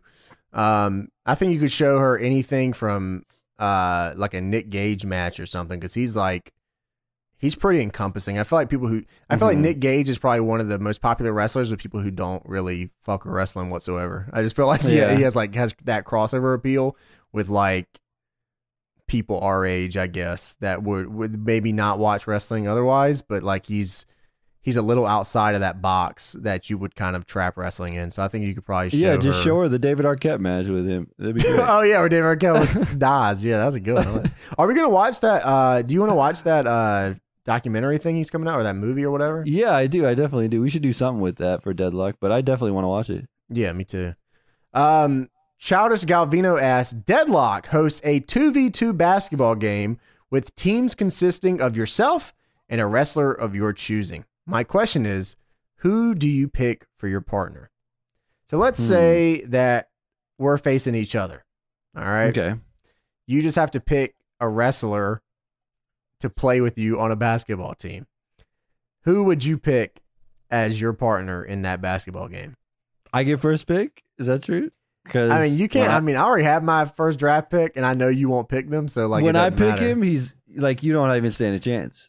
Like, are you sure you don't want to think of this? I know. I already know who I'm picking. I already got my pick. I already drafted him. I have drafted MVP to my team. Oh my God! How did I not even think of MVP? That's actually. I remember he beat the bricks off of Matt Hardy. He beat the bricks off of Matt Hardy in that shooting contest. I even remember that till right now. Oh my God! Yeah, you don't stand a chance. Wow. Yeah. Actually, I don't know. I picked Yuka Sakazaki with the basketball. I think I actually have the biggest chance. So I'll let the Deadlock Heights. Yeah, I think the Deadlock Heights can tell us who's a real winner of the Q&A on that one. MVP with the basketball or Yuka Sakazaki with the basketball. If you guys need a refresher on Yuka Sakazaki with the basketball, I will post it on Twitter. You can see afterwards, and then you will see. You should have voted. You should have picked Matt Hardy. No, because MVP would have busted all over. That would have been terrible. So we'll leave that up. We'll leave that up to the Deadlock guys. You guys can tell us who wins that basketball game and what's the score. 20. It's a 21, by the way. You can get Michael Scott too. You can have him on your team. I want Jim, dude. Look at my guy. I'm actually rewatching that right now, by the way. Again, The Office, It's dude. like my I always third. watch The Office. It's like my go-to show. Like whenever I just need something on TV. yeah, when you're just trying to find something, it's either that or like New Girl or something. That's a good show too. Tubby used to watch all the time too. Like when he lived here, we just watched The Office. I was because- like, we can't watch it anymore because we watch it too much. It's a good one. Yeah. So we also had AEW Dynamite this week. It was Tag Team Appreciation Week, where they were going to appreciate tag teams because I guess they don't do that at all. On The any of week other before shows. was very tag team. Every week for the last 6 months has been all tag teams. But yes, tonight we are appreciating tag teams. I actually didn't get to see I got home late from training, so I got in right as Cody. I got to see the new championship dripped in gold, by the way. You know, getting dipped in the gold. What did you think of the championship? I think it looks good. Yeah, I thought it was good. I mean, I would have added something to the middle under TNT, but as you were saying, I don't think they can because that's the TNT logo. TNT logo is a big circle. But I thought they could have added like a relief. You know, I don't know. Maybe they. I get can't. what you're Maybe- saying, but I don't think they can. Yeah, I can't really take points off for something they can't really change. You know. No, you had a good thought on it about the title and Oh yeah, So- yeah. I totally forgot I even said that. Yeah, they can use that middle piece for like a heel or something, like Ricky Starks. And Ricky Starks is like, I'm very sexy and good looking. I'm a good looking, handsome man. And he can like, if he wins the TV title, then he can use the middle circle as like a mirror and like do his eyebrows in it or something. I thought that'd be a really good heel gimmick for them. But Yeah, that would mean Cody would actually have to lose the title. So I guess I don't think it's ever. If Brody Lee doesn't win it, man, Mr. Brody Lee does not. he's win got to. Like I can't imagine him losing that one. But I guess we'll have to wait and see on the Saturday episode of Impact because I got to change on that. it. The Saturday Spectacular, dude. It's I said coming. the Saturday episode of Impact. What's the same shit? The Saturday You did episode. say that. We've watched so much TNA lately, I can't help it. All I can think about is what is Shark Boy and Popeye This is the what Sailor. TNA should have evolved into anyway. Come on, let's get Yeah, this real. is this is actually the natural evolution of TNA Impact. This is just it. Yeah, right all here. the people said this company sucks. We're leaving. Let's This go. is what Come would on. have happened if Chris Jericho went to Impact and when they tried to get him with that TNA Oh, Fozzy shit, that would time, be the crazy, song. yeah. I can't remember what year that was. 2005, I think. When he put it Sometime. on his website and Yeah, made his everybody think he was HTML gone. only website. Yeah, All right, so we got beginning of the Young show, Bucks cut it and down for Dark me. Order. Yeah, You go wanna ahead get for into me. it? Yeah, Oh, because bring I it didn't down. fucking watch this part. Yeah, so during the entrance, the Bucks were attacked by the minions of the Dark Order. It's all about the numbers, says Jim Ross. Sure, Of course, that always pays out the for them. numbers. So then they used their offense against Nick Jackson. It becomes almost a handicap match. Oh no, there it is. We have Matt Jackson taken out of the match. Of course, Matt has to sell the injured back. And, you know, Jim Ross has his typical stuff during this match. He gets mad at the tag rules because, you know, and back in my day, you had to break before you got to 5, not on 5, because 5 would be a disqualification. I don't know if you knew that in tag team wrestling, James, but Jim Ross also goes as far as saying Evil Uno is the most underrated wrestler in all of AEW. What do you think of that? That's pretty high on him, actually. Jim Ross said that. JR, good What old the JR hell? said that. Okay, crazy. Yeah, at one point they're brawling. I believe they fight into the crowd or something, or they try to. The Dark Order gets involved at one point with the ref not looking, and Luther's back. That's my guy right there. Luther's in the crowd. So apparently he hasn't been taken off of the crowd. He was just moved. So he's sitting over there somewhere off camera, not allowed to be a part of this. I don't know why. I wonder why. I wonder why. I can't imagine the reason for that whatsoever. Yeah, I don't know why. It was maybe that Fucking lunatics just sitting over there going, the whole fucking show. Yeah, I can imagine why they pushed him off the camera. Oh my god. Yeah, so this was a typical match, you know, tag team stuff in AEW. We got the tag team appreciation later tonight, but we have this match, I guess. What else? Do we have any other tag matches? I don't think we do we?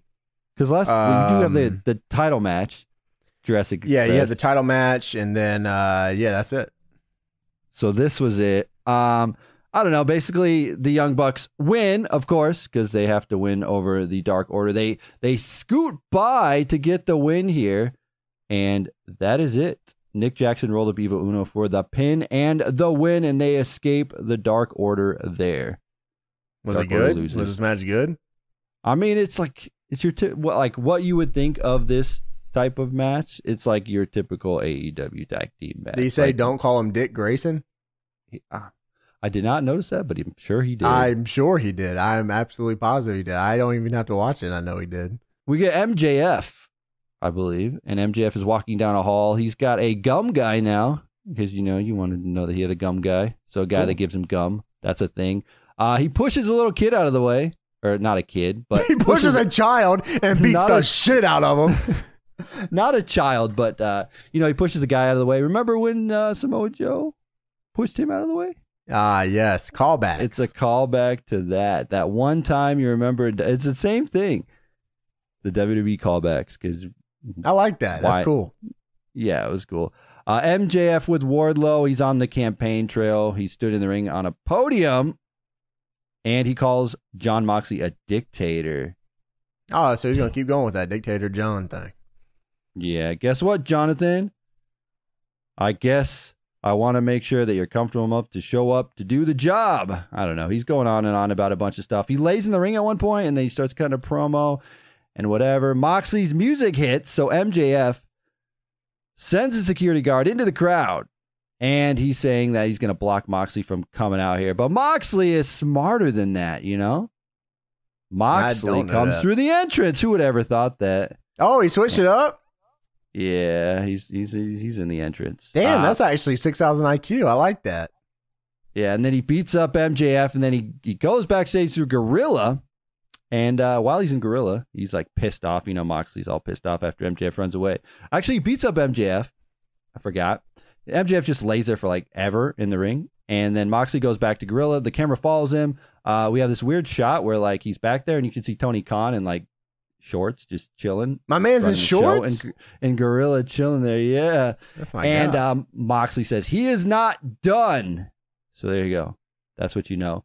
Basically, this was just to set up MJF saying that they all deserve better than Jon Moxley. Mm-hmm. Yeah. I know he's been running that gimmick. Yeah, that's what he does. We get Matt Hardy now. I don't know if you saw this one. He was backstage with Alex Marvez. And Matt Hardy says he doesn't die. And he wants to pay back Sammy Guevara. For making him bleed? Yeah, he has a new shirt that says I don't die or something like that. It's got blood on it. It's pretty cool. Well, that was his old ROH thing. Stronger than death. Yeah, pretty much. It's pretty much the same thing. Matt Hardy wants to get Sammy Guevara. So this dude walks by, right? And he's got a backwards hat on and a leather jacket. And Matt Hardy runs over and beats the crap out of him. Turns out it's referee Mike Posey. He thought it was Sammy Guevara. Posey. He thought it was Sammy Guevara because he had the backwards hat and the leather jacket on, so that was pretty funny. So hopefully they continue more stuff with this with Matt Hardy and just have him go crazy, looking for Sammy Guevara, but he's actually like beating up other people. I think that that actually sounds really good. I like that. It was funny though, because like then all the refs go like, "What are you doing, dude? Like that's Mike Posey." Mike Posey's trying to do his job, man. I didn't want to be here, but sheesh. It was hilarious. The next is Cody and Scorpio Sky, right? Yeah, we get the new look at the title, which we talked about a little bit. I think that's pretty cool. I like it a lot. It's dual plated, dude. That's my shit right there. Yeah, that's what I was gonna say. The dual plating really adds. Even if it was still silver, it would be cool dual plated as well. Just like adding that little bit of to the TNT itself makes it look way better. Yeah, it pops. I saw this photo of the title. It was a black strap. Did you see that photo? I think it was on like. Oh, I did see that. Squared Circle or Twitter or whatever. Yeah, it was good. I like the black strap too. I think the red still fits it, but the black strap's pretty cool too. Maybe someone could change it up later. Yeah, they could. But no, that would require Cody to lose it. So, Cody versus Scorpio Sky. Mike Chioda's back. He's the referee for this match. I'm not entirely sure of the reasoning. Did they say why? He just is. This was like his debut in AEW. I don't know. The big time. Apparently, he didn't even sign a contract. He's just working dates. That's fine. I think you could do that with referees anyway. I mean, they don't need to be on contracts. Yeah, I guess so. Probably just working a way to get back to WB. I wouldn't be surprised if Vince just went ahead and offered him something back. He was one of the guys that got let go during the whole pandemic thing. So that was nice of him That's to probably give him why. work there. He probably Yeah. didn't want to sign a contract. He's like, yeah, maybe I'll go back. Maybe I won't. Yeah, I think that's probably what it is. So Cody faces Scorpio Sky. Scorpio Sky has been the king of AEW Dark. And he came up last week to Cody and got in his face, and he's like, all right, well, fuck it, we'll have a match. So this was supposed to be, I guess, the way that they play this out was it's supposed to be a big moment for Scorpio Sky. I don't really feel like that match delivered on that at all. They tried to give it a big fight feel with like the entrances and Cody having an entourage and Mike Chioda, but I didn't feel it. I didn't either. Taz started talking about what it meant to be a fighting champion, and then JR tried to like point check him. He's like, what do you know about that? What do you mean? What does Taz know about that? What the fuck? Are you kidding? He's like, he started naming off his championships, and JR's like, what is wrong with you? Okay, dude. So this match only goes, 10 minutes probably. They have like a 10-minute TV match. So like Scorpio Sky gets like no good high spots in this match whatsoever. They do a superplex spot that they go into a pin, which was pretty cool. But then they just no-sold the superplex, and then Sky got up and did his TKO thing, but then that wasn't even the finish. So like they no-sold the superplex spot into a pin, into a finish that wasn't even the finish. And then Cody just wins with a crossroads. This match was just, I mean, it's like they worked hard, but it just didn't like click at all. I feel like maybe it needed to be more Scorpio Sky and less Cody. Yeah, probably. Mike Chioda also counted fucking to a 4 count on the crossroads. He did. Yeah, Scorpio Sky I don't think he got anything here. I mean, he got to be on TV, so that's good, but like, I don't think from the match itself, he really came out looking any better than he did before the match. I don't even at one point, I don't think I thought Cody was in jeopardy at all in this match. You know, like in a good match. Like, I don't ever. Like I can, even if I know they're going to lose, like sometimes they play it so well in a match that you can kind of just suspend your disbelief to that. And I don't even think I got that once. I don't even think they got to that. I don't even think they like turned it into gear. I think they were in gear 1 the entire match. I think I remember Jericho and Scorpio Sky being a way better match than this one. Yeah, Scorpio Sky had a really good run right at the beginning of Dynamite. But then they kind of just moved on from that. So after Cody versus Scorpio Sky, we have Brody Lee come on the screen, and he says, Cody, I want that title. I have this old stinky title, and I'm going to give you this stinky title. I'm going to take that title. He's got the old TNT title with the non-dual plate, the silver one straight up. He just found it and said, I'm going to give this back to you. He put an Eric Young. We just talked about that earlier with them. That's so good, though. I like this a lot. I actually hope he wins this match here. I would actually like Cody to drop the title to Brody Lee. I feel like... And then Cody could carry on the silver title. Oh. That would be hilarious. Like he has to. It's like a dunce hat or something. Dude, you should make that silver title be like the number 1 contenders thing for the cash this motherfucker in.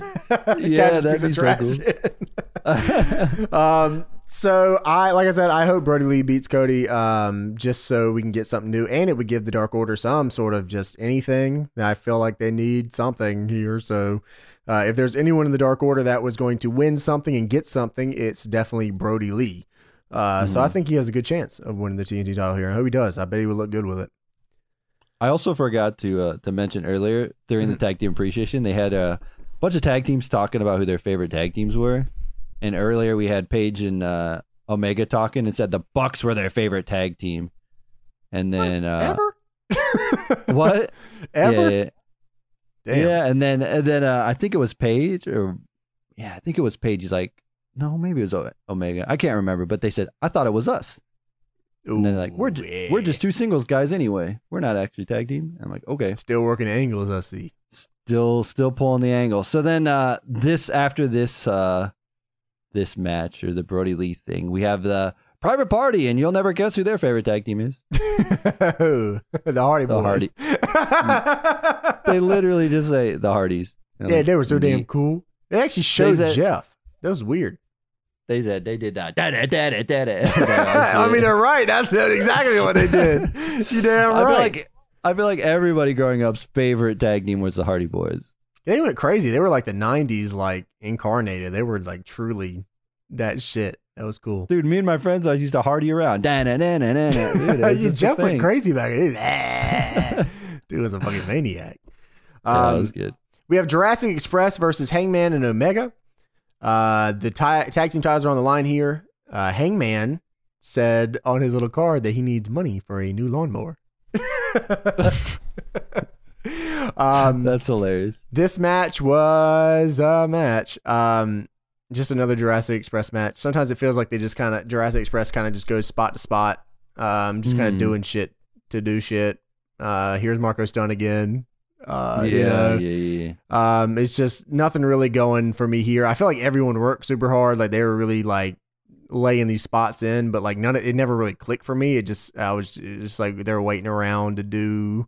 That's how I always feel about the Luchasaurus, Jungle Boy, Jurassic Express matches. I always feel that way. Like I'm just waiting for it to like get somewhere, like, and then it just, I don't know what it is. I'm just invested in the next. I'm just invested in you doing something so fucking stupid that I'm like, oh my god, like that's all. That's really what I look forward to. But they never really got there here. So, Omega and Hangman win with not the fucking last call because we're not calling it that. I'm not calling it the last call. Buckshot Lariat V-trigger combo. Yeah, not calling it that. They kept showing Kazarian in the crowd at one point, like by himself. Dude, he's looking good. He's a handsome man in the crowd. And they kept showing him, and where are they going with this? I don't know. Yeah, I just know Kazarian's be looking good though. That hair, he's kind of working out a little bit. Man, looks like a model. He's not with SCU though, so I don't know. Yeah, it is weird.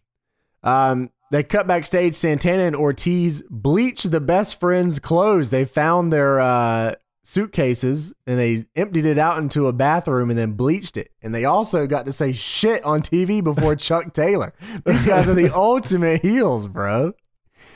Yeah, this was a good segment though. I like this. I like that I hope next week best friends come out with bleached clothes. Please come out. I hope so, dude. They have to.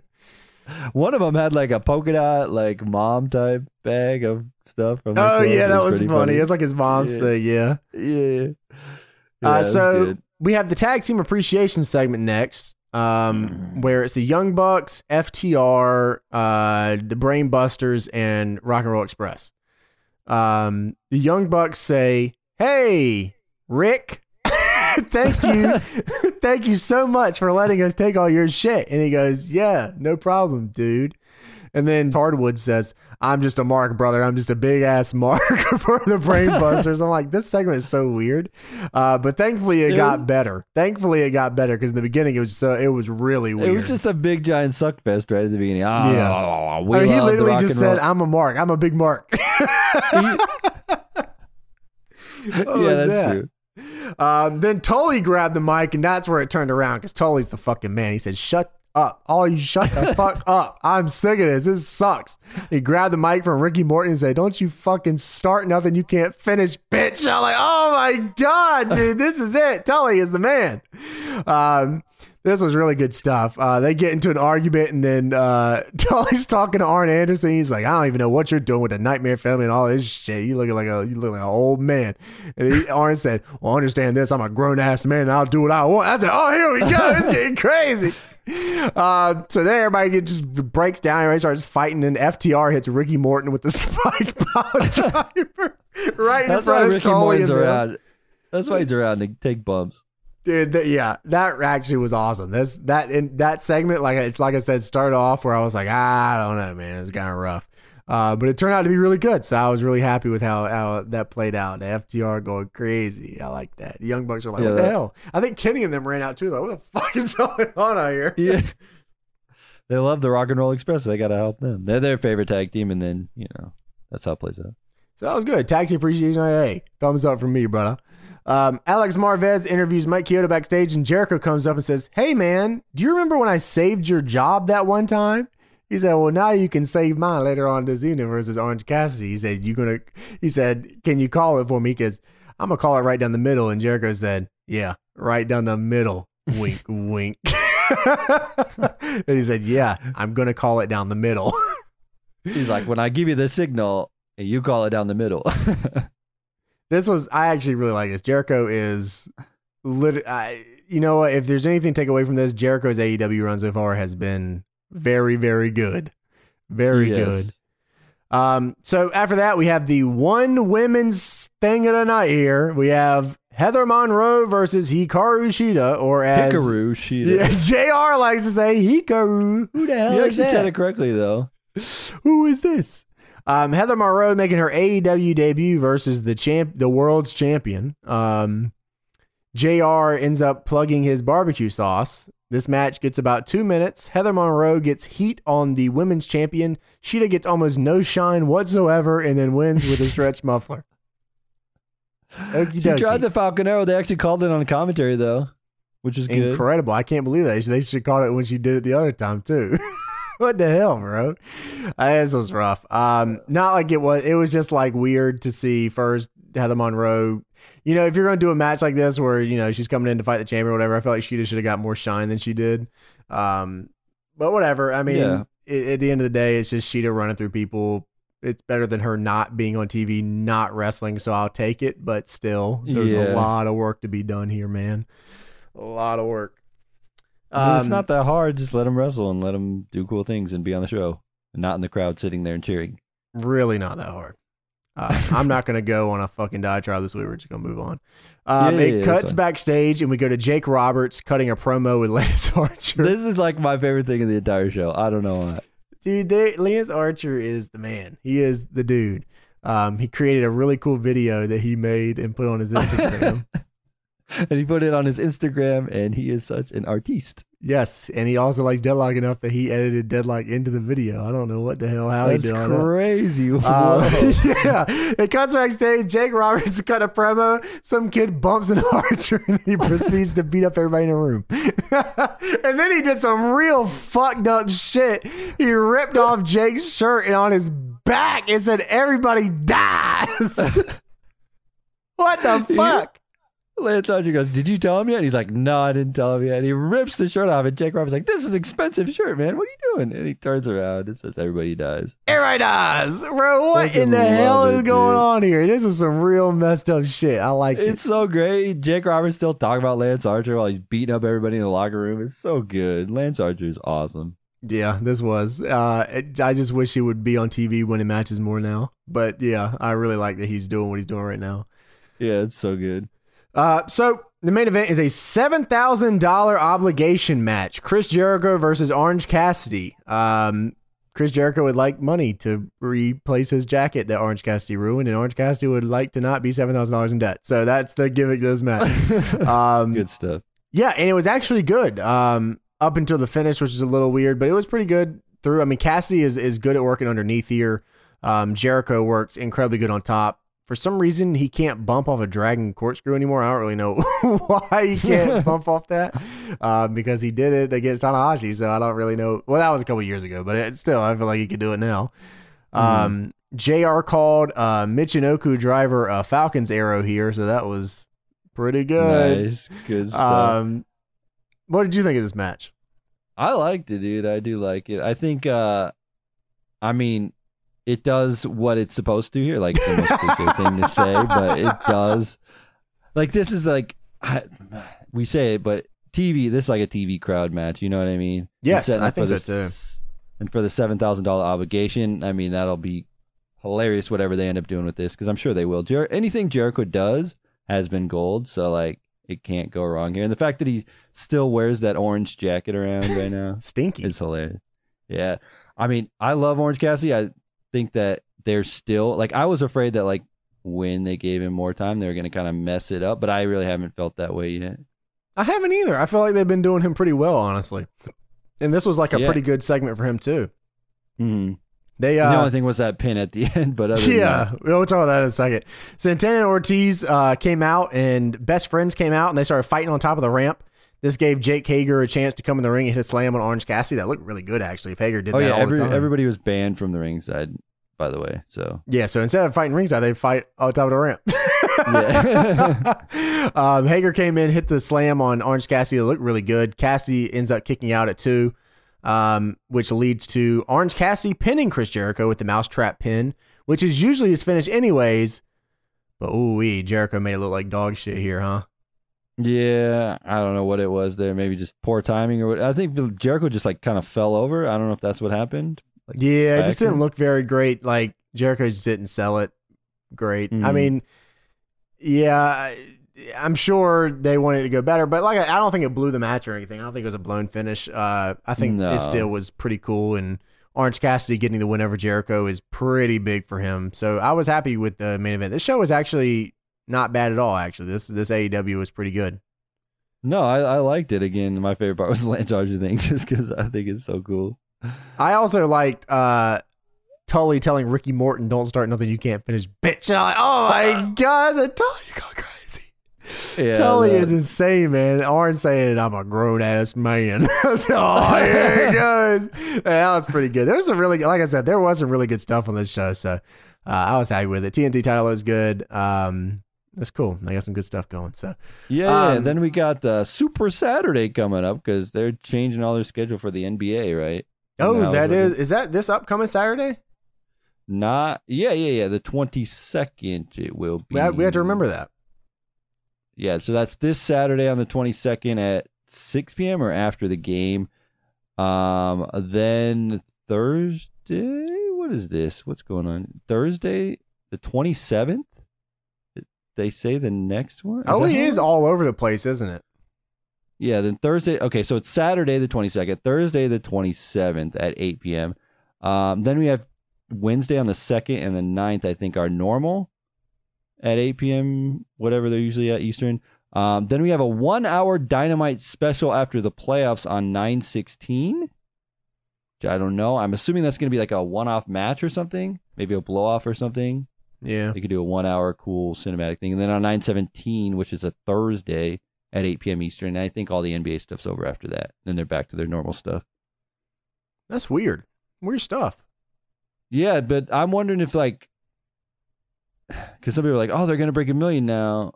And I don't think so. I think it's going to hurt their ratings, to be honest. Because I think over so the place. too. Yeah. There's no way. I mean, like these wrestling shows live and die by habitual viewing. Like if you change the day, then I mean, it's the history is. If they do, then that just shows how dedicated this audience is. You know what I mean?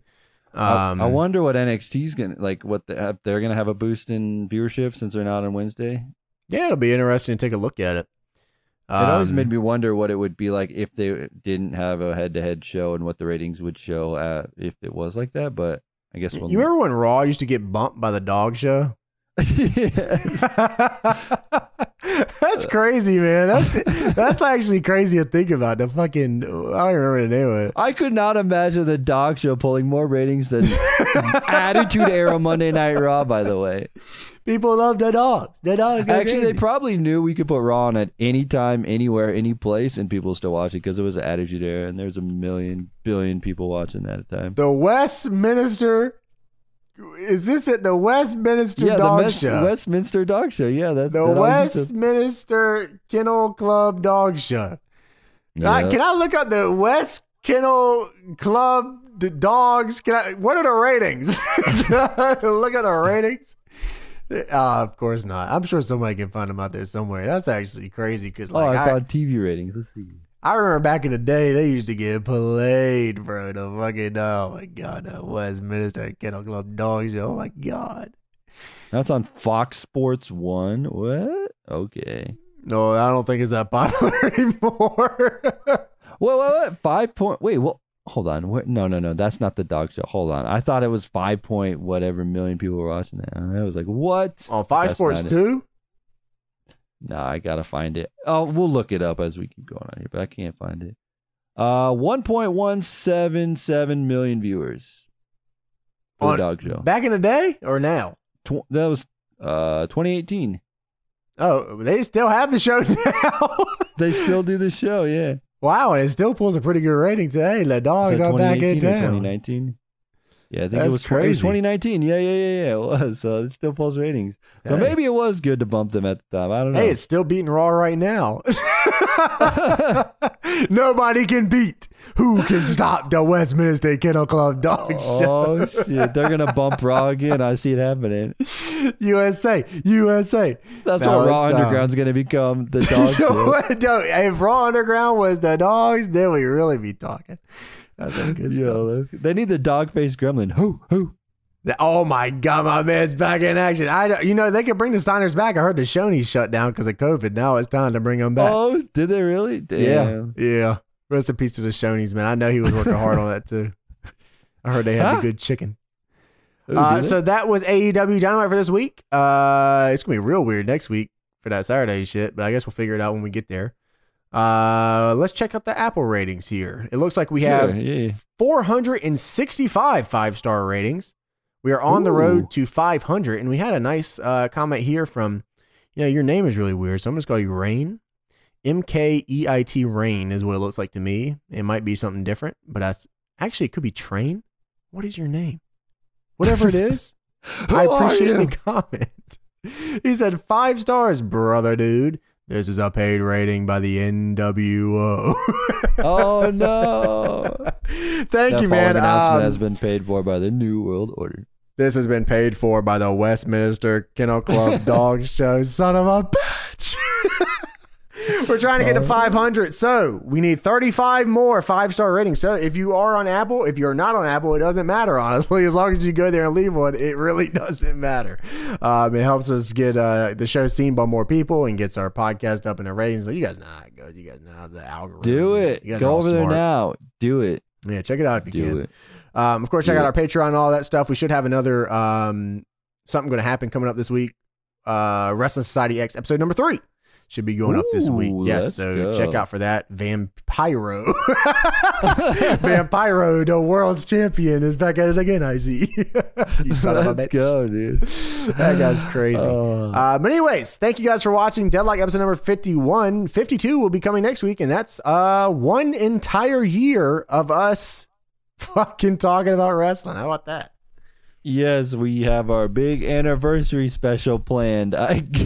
Yes. Actually, we had a big anniversary special planned, and then COVID said, not today. We're going to do all out. We're going to do like a bunch of cool stuff in Chicago. And we were going to go to Chicago live, record it live, do a fun giveaway thing, hang out with each other. At one point, we were even going to do like a thing with people live. Oh, yeah, we were going to do oh my God. Should we tell you? Let's tell them about that. So we can't, because it's never going to happen. Yeah, we can tell you now. So we were going to go to Chicago for All Out, and we were going to hold like a live thing, like a rent a venue out and run like a live episode for the 1-year anniversary, and have a bunch of people come out and have a good time, maybe drink some drinks, you know what I mean? Have a good time, everybody. Yeah. But yeah, that fucking didn't happen. Everything got so messed up. But yeah, so I guess we'll be sitting at home and talking about wrestling. I think whenever all this shit's over, we got to plan something cool, because we'll rain check for sure.